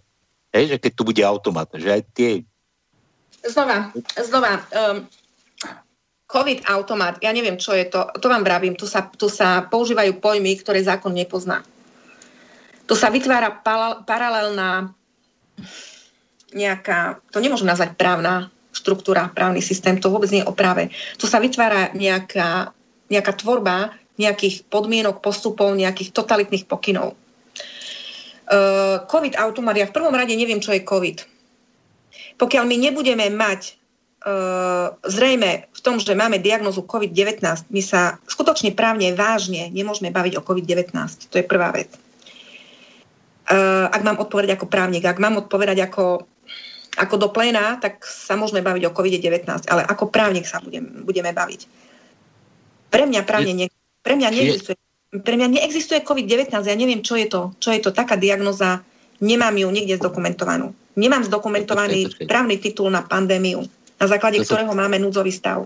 To som tu niekde videl, ale toto Nech mi dajú, nech mi niekto označí, ktokoľvek nech mi pošle, budem vďačná, označenie diagnózy COVID-19, kde je v právnom, viete, lebo na to, aby my sme uznávali, mali nejakú diagnózu, chorobu, považovali, teda musí na to byť nejaký právny titul, ktorý bude zaväzovať Slovenskú republiku. Bavíme sa právne. A ja keď právne nemám niečo, nemôžem o tom vážne právne pojednávať a dať to do rozsudku napríklad. Hej, takže prvá moja odpoveď je tá, že ja COVID-19 neviem, čo je. Počkaj, ja som ti chcel povedať, na tú poslúchač mi tu, ja som sa trošku dopredu narýpal do tých mailov, aby som vedel, že o čom to bude, že v slovenskom vydaní podľa Wikipédie je označenie COVID-19 popísané takto. V slovenskom vydaní MKCH _10 sa od 9. marca 2020 koduje ako U07.1. No, ja to potrebujem mať ako relevantný právny podklad. Pre mňa Wikipédia... Jasné. Ja len hovorím, že takto to treba... Ja ti poviem jednu vec. Ak by to skutočne existovalo, určite by príslušné orgány, na ktoré som sa s touto otázkou obratila, mi dali informáciu. Á, jasné. To, že to niekto niekde zaradí do nejakého zoznamu, nie je to, čo chcem ja. Jasné, že Wikipedia ja chcem relevantný právny podklad. Áno, rozumiem, čo hovorím. Áno, no, a ja neprávnik som ťa. Aj ty neprávnik. A veľmi rada budem, ak už aj ľudia budú začínať chápať. A musím to na takú vsúvku dať, ja som to už možno spomínala. Ja som práve za týmto účelom, aj keď je teraz snaha pozastaviť moju činnosť, advokácie. Ja teraz som si zriadila občianske združenie Ochrana ľudských práv a základných slobôd, kde budem tieto veci ľudí učiť. Keď mi teda chcú pozastaviť advokáciu, tak teda uvidíme, či v prvom rade sa im to podarí. Možno na krátku chvíľu, keď mi doručia niečo, či ja tam sa budem brániť, ale teda, ak mi chcú pozastaviť advokáciu, tak ale nemôžu mi pozastaviť, aby som o týchto veciach ďalej rozprávala. A ochrana ľudských práv a základných slobôd je taká otázka, ktorú budem teda riešiť cez moje občianske združenie, ktoré sa volá Ochrana ľudských práv a základných slobôd, kde teda ja tých ľudí naučím tej advokácie. Ak teda ja nebudem môcť vykonávať advokáciu, tak tú advokáciu naučím robiť ľudí, aby si vedeli podať sami návrh, žalobu, odpor a takéto proste tie základné procesné veci a aby začali vedieť chápať ústavu a tieto skutočnosti. Pretože ja nemôžem každému dať chytiť rybu, biblicky povedané, ale môžem ich naučiť, veľké množstvo ľudí môžem naučiť tú rybu chytať. A to určite bude aj takým môjim poslaním, aj môjim zámerom, pretože potrebujeme zvýšiť to právne povedomie. No a v rámci toho... Môžeš ukázať, kde si kúpia udicu. No, ja ich teda naučím aj tú udicu si vyrobiť a aj si potom chytiť tú rybu. To je najlepšie. Poďme na tie maily, lebo... Odpoviem tú prvú otázku. Tieto opatrenia, ktoré, respektíve to nie sú opatrenia, to sú nejaké pokyny, sú v rozpore so zákonom, čo sa týka aj teraz nejakého testovania žiakov pre účely, aby mohli ísť do školy. A hovorím, tejto otázke, ak k tomuto máš nejaké otázky, prosím ťa, toto mi prečítaj, lebo tam mám veľmi veľa telefonátov od rodičov, ja osobne, že ako sa majú zachovať. Toto máme do školy, Jožo pokračuje. Poprosil by som aj o tip, ako presvedčiť riaditeľku základnej školy, že ja sa nepôjdem nechať špárať v nose. Mimochodom, keď som bol... Riaditeľku základnej školy nie je potrebné presviečať, vy tam nechoďte. Totiž to takto, ak nechcete ísť, áno, čiže ja neprikazujem nikomu, čo má robiť, ale ak niekto sa ma pýta, ak sa ma niekto pýta, či má ísť alebo nemá ísť, ja nemôžem za neho rozhodnúť, ale oni sa ľudia nepýtajú, či majú, nemajú ísť. Oni sa pýtajú teda, že asi v tom kontexte, že teda, a keď nepôjdu, tak sa im stanú dôsledky. No áno, stanú sa vám a to je to na tom vašom rozhodnutí. A až sa vám tie dôsledky stanú, vtedy sa viete obrátiť na mňa a tu začína moja advokácia. A keď teda to nebudem vedieť ako advokáciu, tak vám to inak našepkám. No a čiže určite ja so svojou činnosťou neprestanem, to si akože komora môže sa potom asi mylne domnieva, je tam x možností, ako týmto ľuďom určite vždycky tú svoju právnu pomoc, právnu radu poskytnem. Jasne, ale on sa pýta si ohľadne toho, ako teraz čo budú, že deti do školy, ale jeden z rodičov, že musí byť testovaný negatívnym testom. Nemusí byť testovaný. Žiadne tieto pokyny nie sú všeobecne záväzné právne predpisy. Neviem, ale vieš, doneseš dieťa do školy a oni ti ho nezoberú, lebo neukážeš, že máš vyšparaný nos. Tak, toto vravím. Toto je veľmi dobrá otázka a z tohoto sa na mňa veľa ľudí obracia. Tu je treba urobiť jednu skutočne potom spoločnú iniciatívu, pretože je nemožné, aby som ja za každého jedného občana, rodiča, niečo písala teda do školy. Ak máte ľudia teraz záujem, je tam treba zorganizovať potom, vytvorte nejaký rodičovský spolok alebo neviem niečo a kontaktujte ma za neho. A tam je treba vymyslieť potom spoločný postup. Ja vám viem tam povedať, čo bude treba robiť, ale neviem pomôcť vám každému. Čiže ak by sa vytvorilo niečo, prípadne môžem vytvoriť, s kolegyňou porozprávam, prípadne aj ja túto nejakú platformu a aby ste sa mi ozvali pod nejakým, na e-mail pod nejakým, si dohodneme teda nejak označiť predmet a tam si vytvoríme takéto nejaké rodičovské združenie, môžeme si to aj nazvať, dajme tomu rodičovské združenie a v rámci toho urobiť spoločný nejaký podnet na príslušný orgán, kde viem, čo už napíšem a ako napíšem. A to bude mať možno, že teda taký akože väčší tlak. No a ja neviem napríklad, dokedy majú túto, lebo teda nemám takéto školopovinné deti, čiže neviem sa, tie lehoty sú tam nejaké, to keby nejaký poslucháč nám dal vedieť, či tam sú nejaké lehoty, alebo dokedy to majú robiť, toto neviem v tom sa zorientovať, lebo to nesledujem, ale povinnosť ako taká neexistuje, čiže oni tieto deti nemôžu nepustiť do školy bez testu dieťaťa, bez testu rodiča, také neexistuje. A práve preto je treba urobiť protitlak viacerých rodičov, aby tam išla teda jedna iniciatíva, ale skutočne nejakej masy. A vtedy sa s tým mali by príslušné orgány zapodievať. Viem tú masu zastupovať, či už ako advokát, alebo akokoľvek, proste viem. Ale treba zorganizovať túto masu. Takže ja skúsim s kolegyňou porozprávať a dohodli by sme sa potom pod nejakým rodičovské združenie, si to môžeme na rodičovské združenie testovanie COVID. Ja to dám, zverejním na svojej stránke, takže sledujte moju stránku. A takto potom urobiť nejaký ten spoločný projekt, pretože znova opakujem, neexistuje zákonná povinnosť, aby vaše deti niekto testoval za účelom vpustenia ich do školy. To je to, že tie vyhlášky v prvom rade nemajú všeobecne záväzný právny charakter a po druhé neexistuje paragraf na to, aby vám ho v tej vyhláške vedeli napísať, aby ste deti alebo seba dali testovať. Ono si všimnite v tých vyhláškach, poukazujú na paragraf 48, odsek 4 písmeno, tuším písmeno E, napríklad pri prevádzkach písmeno E tam sú, potom písmenko S, potom písmenko X, písmenko Z. To nie sú ustanovenia na povinnosť testovania ani povinnosť predloženia certifikátu. Neviem, ako mám ešte viac vysvetliť, neexistuje taká povinnosť. Proste neexistuje povinnosť postaviť sa na hlavu. Dobre si to vysvetlil. Poďme ďalej. Ja som ťa pochopil. Urobíme nejaké rodičovské združenie, dám cez Facebook vedieť, zorganizujeme to a prípadne, ak by aj nejakí rodičia, volal mi jeden teda pán, jeden otecko a myslím, že sme tam aj dohodli niečo, ale ak by mal aj ešte teda, kto by sa chcel do toho pripojiť, tak dajte teda, skúste mi napísať na Gmail, kraj@gmail na tento kontakt.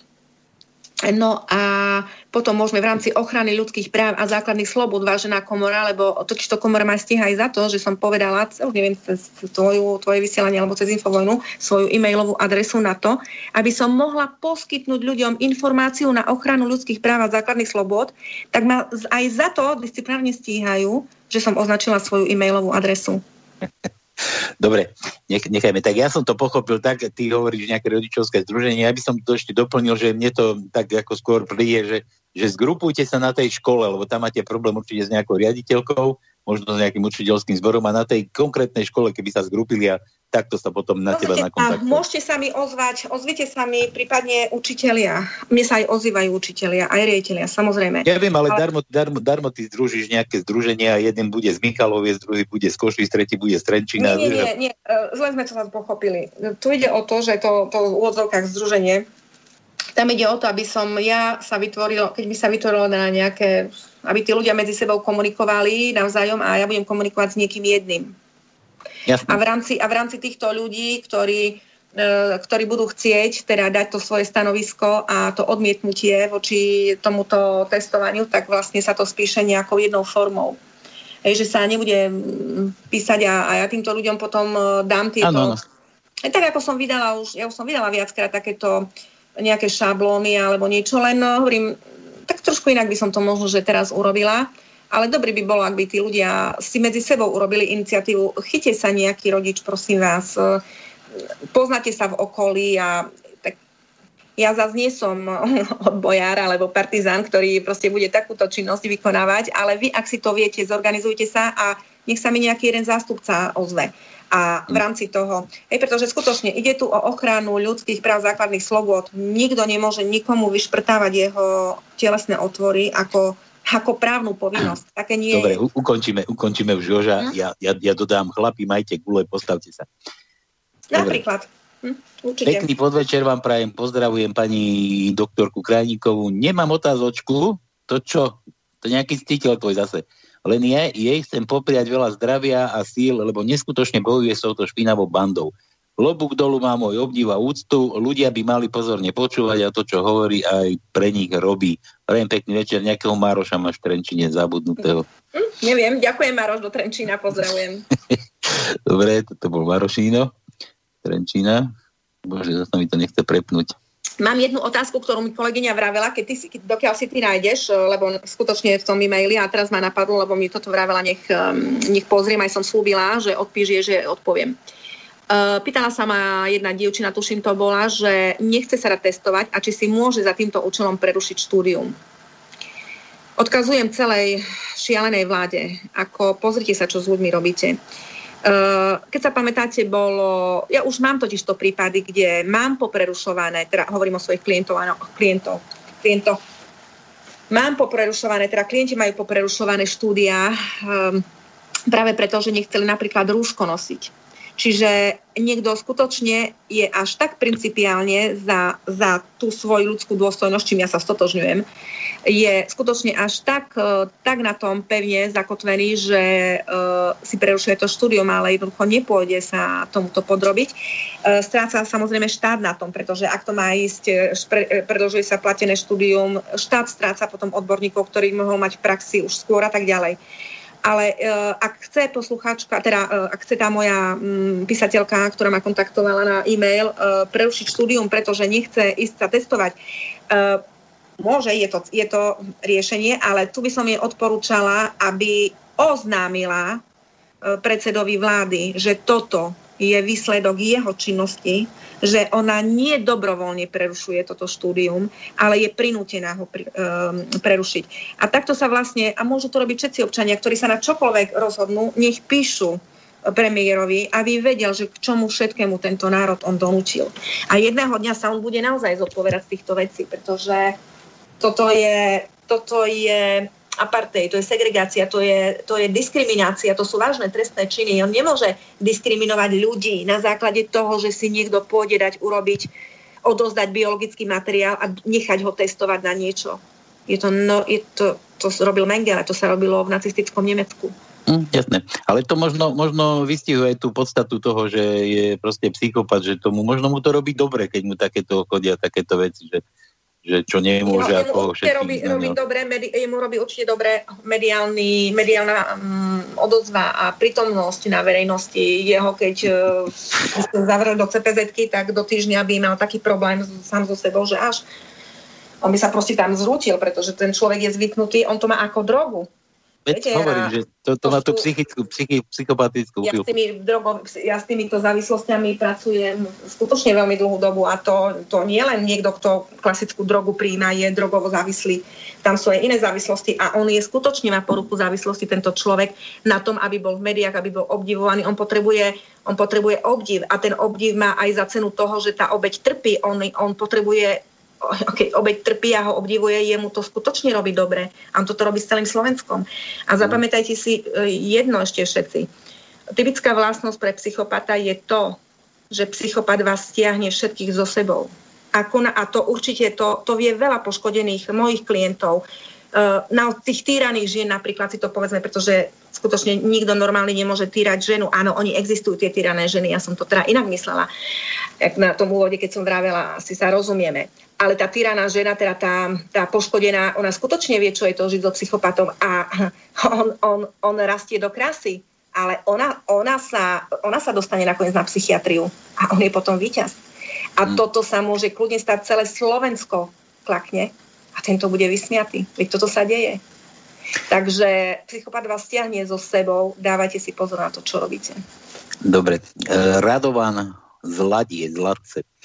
Chcel som sa spýtať na aktuálne vyhlásený zákaz vykázania podľa uznesenia vlády číslo 30. Počkaj, on tu píše, že uznesenie sa odkazuje na zákon 227 z roku 2002 článok 5 odstavec 4, kde sa píše len toľko, že možno v nevyhnutnom rozsahu a čase obmedziť základné práva a slobody a tak ďalej. Čiže v zákone sa vyslovene nepíše, že odkedy dokedy. On sa pýta, že na konkrétny čas, že či je tam nejaký časový rozsah, že či je tento zákaz vykázania platný, lebo sa tam nepíše časový rozsah platnosti zákazu. Takto. Ja som na Infovojne, neviem, či cez teba sa, Palino, dajú ukazovať nejaké obrázky, alebo neviem, či takto to máš. No, ja nemám taký pornokanál, nemám. No, ale... Nemáš pornokanál, tak si treba urobiť taký pornokanál, aby som vedela zverejniť napríklad nejakú listinu alebo niečo, pretože tuším pondelok, alebo kedy som bola na Infovojne, tak tam vlastne, keď som ukazovala asi, hej. No a keď si pozriete všetci do uznesenia číslo teda 30, tak neviem ho teda ukázať nikomu, tak to uznesenie má šialený text. Vy proste, ja som ho aj čítala, počkajte, skúsim si ho otvoriť medzi tým. Vy sa vôbec neviete zorientovať, čo sa tam vlastne v tom uznesení píše, pretože je to tak naskladané a vy potrebujete vedieť, aký je stav pozitívnych, ktoré okresy sú vylúčené, nevylúčené. To sú veci, ktoré vy ako povinní splnenia nemôžete vedieť. Proste je to uznesenie vlády, odhľadnúť od toho, že ja tvrdím, že je to nulitný akt, že jednoducho vláda nemôže riadiť štát uznesením voči občanom, nezakladá na uznesenia, nemajú vplyv na subjektívne práva a povinnosti, ale odhľadnúť od toho, to uznesenie musí byť určité tak, aby subjekt povinný z toho plnenia vedel, čo má robiť. Určito, on to nemôže lúštiť tam. A to uznesenie je urobené tak, že vy sa skutočne neviete z toho vysomáriť, čo tam je napísané.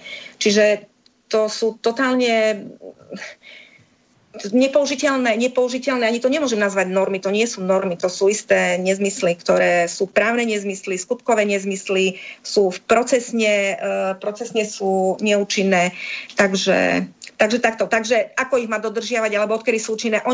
Tieto uznesenia vlády sú nulitné právne akty, pretože článok 120 ústavy vraví, že zákon sa vykonáva nariadením, nie uznesením. Paragraf 1a zákona o štátnej správe hovorí, že vláda rozhoduje uzneseniami, ale v prípade, ak sa to týka činnosti štátnej správy. Voči štátnej správe vláda koná uzneseniami, to áno. Ale voči občanom a voči ich subjektívnym právam a subjektívnym povinnostiam koná nariadením. Takže uznesenia vlády, ktorým sa ukladajú povinnosti alebo obmedzenia občanov, sú nulitné právne akty. Je tam omyl v adresátovi. Adresátom uznesenia vlády nemôže byť občan. Vážená vláda, vážení úradníci štátni. Takže ja ani neriešim obsah tých uznesení, pretože pre mňa to uznesenie nemá právnu silu voči občanom. Nemá článok 120 ústavy. A znova sa vrátim k tomu núdzovému stavu. My tu nemáme núdzový stav, pretože je vyhlásený uznesením vlády. Uznesenie vlády nemôže občanov zaväzovať na povinnosť rešpektovať nejaký núdzový stav. Tam nám chýba nariadenie vlády. Takže... Ty mi tu vidíš do toho mailu, lebo to bolo pokračovanie toho. Pýtal na núdzový stav, či je v zmysle zákonov platný. No? Mári, a my neveria. Preto vravím všetkým zlým, nech dávajú pozor, nech nie sú zlí, lebo čo hovorím a ja sa naplňa. Takže pozor na mňa. Ale ty by to do toho kúkaš, tak predsa vám niečo na vysielanie. No? Dobre, počúvaj, Miro z Orovnice len konštatuje. Smutné je, že Slovák ako občan sa stále bojí, že ho politik, poťažmo kolega z roboty bude za niečo hrešiť. A reakcia Slováka je tiché prikývnutie, ak mu policajt bude prikazovať čokoľvek, čo je v rozpore so zákonom, tak sa predsa budem brániť. Sedliacky rozum jasne napovie, či robí vec dobre alebo zle. Ale náš geneticky natvrdlý národ sa bude stále snažiť vyhovieť ostatným a nie sebe. No počkaj, tak to je, ako ja by som z toho vyformuloval takú otázku, že keď ťa policajt bude k niečomu nútiť a ty budeš presvedčený, že to je proti zákonu, tak sa máš nárok brániť, alebo musíš toho policajta počúvnuť a potom sa až na ňo sťažovať? No, to je zase tá otázka, dokiaľ človek je právne dobre vybavený. Vždycky je to o tom, jasné. Že akú má tú právnu výbavu, pretože ak právnu výbavu nemá, no tak viete, nepôjdete ako vôbec do konfliktu s policajtom, no nutne sa mu podrobíte a potom, keď máte teda ešte taký pud seba zachoviť, tak potom si nájdete advokáta, ak skutočne nejaký problém vznikol a potom to riešite. No ak má niekto vyššiu právnu výbavu a policajt mu povie, že hej, daj občiansky, no tak mu povie, že hej, a to prečo? No tak a už potom s nimi idete do inej diskusie. No tak hovorím, policajt vás nemôže vám vraviť, čo on chce. Policajt môže iba to robiť, čo mu dovolí zákon. Je tam paragraf 2 zákona o policajnom zbore, kde sú úlohy policajného zboru. On v rámci týchto paragrafov sa môže hýbať, keď vás s niečím osloví. On presne musí povedať, prečo chce napríklad od vás občiansky preukaz. On vám musí povedať, čo ste urobili. Ak vám to nepovie, nemáte vôbec povinnosť mu dať občiansky. Druhá vec je to, že on keď vám niečo povie, vy nerozumiete, čo vám vraví. Pretože oni vám, aj keď vravia, prečo chcú občiansky, oni vám vravia zlé paragrafy. Čiže to vravím, že je otázka, do akej miery vy ste právne zdatní, čo nie je vôbec vyčitka. Až tam nemôže občan ísť, aby ovládal každý právo. Ja odporúčam vždy, ak je ten policajt slušný a za normálnych okolností policajt nemá dôvod, že ide po ulici a vás zastaví, že a povie aký vymyslí si paragraf, alebo ak to aj urobí, mala by byť taká kultúra v štáte, že fakt ten policajt na to má dôvod a nie je dôvod ho nerešpektovať, pretože ja stále vravím, políciu my musíme rešpektovať. Ale tá polícia nesmie zneužívať svoju právomoc a to sa dneska robí. Takže, viete, ide o to, ako sa k vám ten policajt postaví a vyhnúť sa nejakým konfliktom, tak radšej s tým policajtom teda budete, tú súčinnosť mu tam poskytnete, budete s ním komunikovať a už uvidíte, čo sa z toho vyvrbí. Ale ak ste presvedčení, že ste zákon neporušili, tak si určite postavte svoju hlavu a si natáčajte ten nejaký zákrok a rozhodne, čo polícia nemôže robiť. Nemôže ľudí používať voči nim donúcovacie prostriedky na predvedenie za účelom zistenia totožnosti. A tu máme už veľmi veľa prekročení, respektíve zneužití právomoci verejného činiteľa, pretože polícia za účelom, opakujem, zistenia totožnosti osoby nemôže použiť donúcovacie prostriedky. Ja už som podala aj nejaké trestné oznámenia voči tomu, aj voči teda iným skutkom a rieši sa to spôsobom, že je veľká snaha trestné oznámenie prekonvertovať na sťažnosť na policajta. Tak dopredu upozorňujem všetkých policajných úradníkov, ktorí toto robia.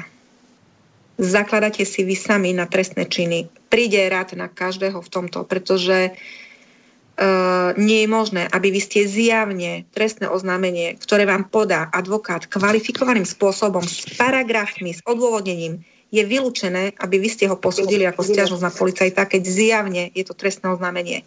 Ak si myslíte, že teda sa veci nestali, nie je podozrenie, máte na to procesný inštitút odmietnutia. Ale nie prekonvertovania na sťažnosť. Zneužívate svoju právomoc a bude to samostatný skutok. Takže, ale v všeobecnosti radím samozrejme s políciou spolupracovať, nie je dôvod, ale keď zneužívajú svoju právomoc, je to veľmi vážny trestný čin. Dobre, poďme ďalej. Alenka, dobrý deň, počúvam pani Krajníkovú, dávam jej vo všetkom za pravdu. Som učiteľka základnej školy a pokiaľ sa nedám testovať, nepustia ma do práce. Som zúfala, máme s manželom hypotéku a keď sa nedostanem do práce, prídem o príjem. Čo mám robiť? No, Alenka zúfala. Zorganizujte učiteľov, dajte jeden spoločné vyhlásenie. My všetci učitelia sa nejdeme podrobiť testom. Čo urobia? Viete, tento tlak je potrebné urobiť, pretože neexistuje zákonné ustanovenie na povinnosť testovania sa. Ako mám to ešte raz opakovať? Alenka, zorganizujte sa. Verte mi, ak by som rozprávala niečo, ak by to malo byť nezákonné, ja skutočne ovládam tie paragrafy. Ak by to malo byť, v živote by som nič nezákonné nepovedala, aby som išla proti sebe. Ale ak to viem 1,000,000% a vedia to aj právnici, že neexistuje zákonné ustanovenie na testovanie, preto vám v úvodzovkách všetkým podnecujem vás na dodržiavanie zákona, zorganizujte sa, napíšte všetci učitelia, že sa odmietate testovať, pretože neexistuje zákonná povinnosť na odobratie biologického materiálu za účelom testovania. Bodka. Uvidíte, čo vám príde, aká odpoveď. A prípadne môžete žiadať, že v opačnom prípade prosím, žiadame o označenie zákonného ustanovenia, na základe ktorého je daná zákonná povinnosť podrobenia sa odobratiu a svojho biologického materiálu za účelom testovania. Takto si sformulujte žiadosti, vytvorte si, keď ste viaceré učiteľky, dohodnite sa, alebo učitelia, kolegovia, dohodnite sa na jednej škole, na viacerých, to vám vravím, vytvorte si nejaké vlastné združenia, musíte sa sami brániť, pretože, a to je to, čo ja cez to svoje občianske združenie veľmi rada vám budem tieto informácie teraz sprostredkovávať.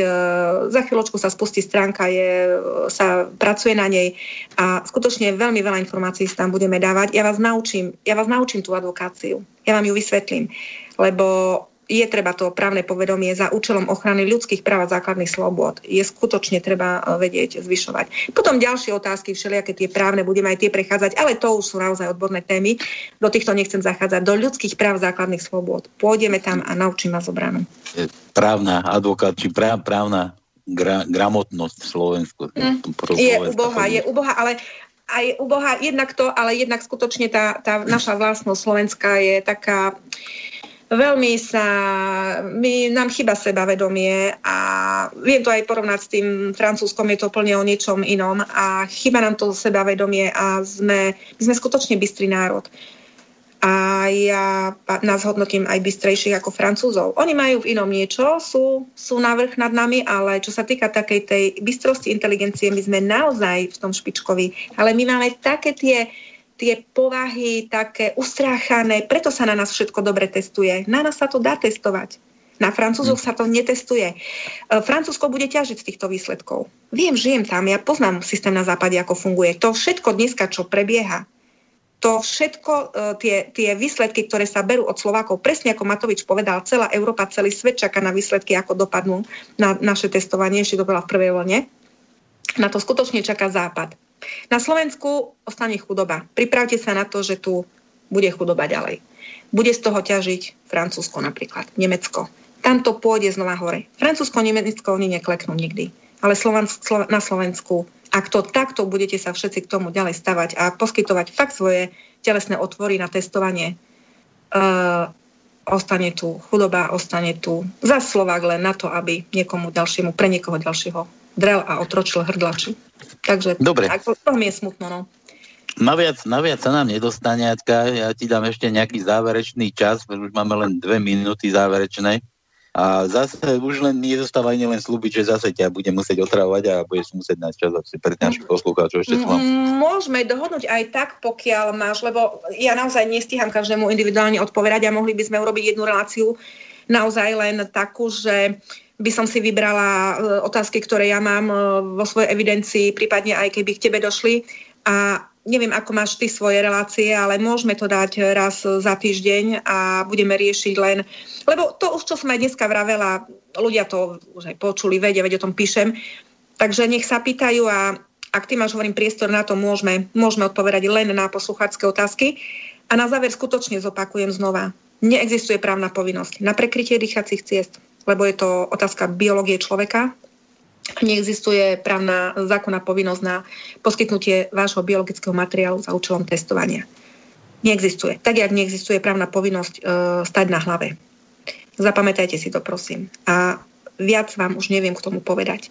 A všetky tie otázky, čo mám robiť, keď nechcem ísť, lebo vy už viete, že to nie je povinnosť. To už musíte riešiť sami. Prídu dôsledky nejaké, vtedy ma môžete kontaktovať a cez to združenie, hovorím, budeme tam spoločne riešiť veci, budeme robiť konferenčné hovory a tak ďalej. Hej? Čiže nájdeme tam spôsob, ako aby som vám vedela pomôcť. Takže, ale každý sa musí sám od seba vzobrieť a čím viac ľudí začne tieto veci ignorovať, tie nezákonnosti ignorovať, tým táto spoločnosť sa vráti k normálu. Takže toľko. Adrika, ja ti veľmi pekne ďakujem za dnešný zase rozsiahly, dlho dlhosiahly a plodný rozhovor. Dúfam, že sme zase kopu ľuďom potvárali oči, dúfam, že sme niekomu ešte pomohli. No a hovorím, sľubujem, spojím sa s tebou, ešte určite budeme odpovedať na tieto otázky. Na koho sa dnes neušlo, je mi ľúto, nedá sa všetkým vyhovieť. A neviem, ako poslucháči sú zdatní, napríklad, poviem poslucháčom, pýtala som sa teba, keď mi niekto pomôže napríklad prípadne s nejakým streamovaním alebo s ničím takým, aby som mohla mať napríklad každý deň nejaké vstupy a takú zvodku by sme si mohli robiť. Mne by sa to, veľmi by mi to pomohlo, aby som nemusela odpovedať každému, lebo mám skutočne haldu zahalená. Ja tieto otázky už poznám, ja viem už, či mi ľudia volajú. To sú totožné otázky, oni sa stále okolo niečoho točia. A keby som mala nejaký teda vlastný streamovací kanál, tak by som vedela každý deň tie nejaké začať s niečím, nejaký prehľad správ vlastných si urobíme a ideme. Takže ak mi viete niekto s tým pomôže, ste zdatní v týchto štúdiových nejakých veciach, tak ako ma kontaktujte a napíšte mi do predmetu správy otvorenie rádia, trebárs takto, hej. Čiže tak nejak. No a samozrejme na Slobodnom vysielači, keď sa budeme každý raz za týždeň, ak by tebe hovorím, to vyhovovalo, tak sa môžeme stretnúť. A Tonovi sme nedali slovo. Tono. Ja som počúval. Tu som. Tono počúval. Kto zaváha, nežerie. Dobre. Ale my si to vynahradíme v dvojke a sa porozprávame. Tak, dobre, Jačka. To budem osobitne informovať. Dodržiavajte odstupy. Dobre, aspoň Dobre. Ja poďakujem poslucháčom za pozornosť. Týmto dnes skončíme. No a zase opäť za 2 týždne v nejakých regiónoch alebo pri nejakej inej relácii. Pozdravujem všetkých, buďte zdraví a dýchajte čerstvý vzduch plnými duškami a zachovajte si zdravý rozum. Majte sa pekne všetci. Zostaňte pozitívni. Majte sa krásne. Táto relácia vznikla za podpory dobrovoľných príspevkov našich poslucháčov. I ty sa k nim môžeš pridať. Viac informácií nájdeš na www.slobodnyvysielac.sk. Ďakujeme.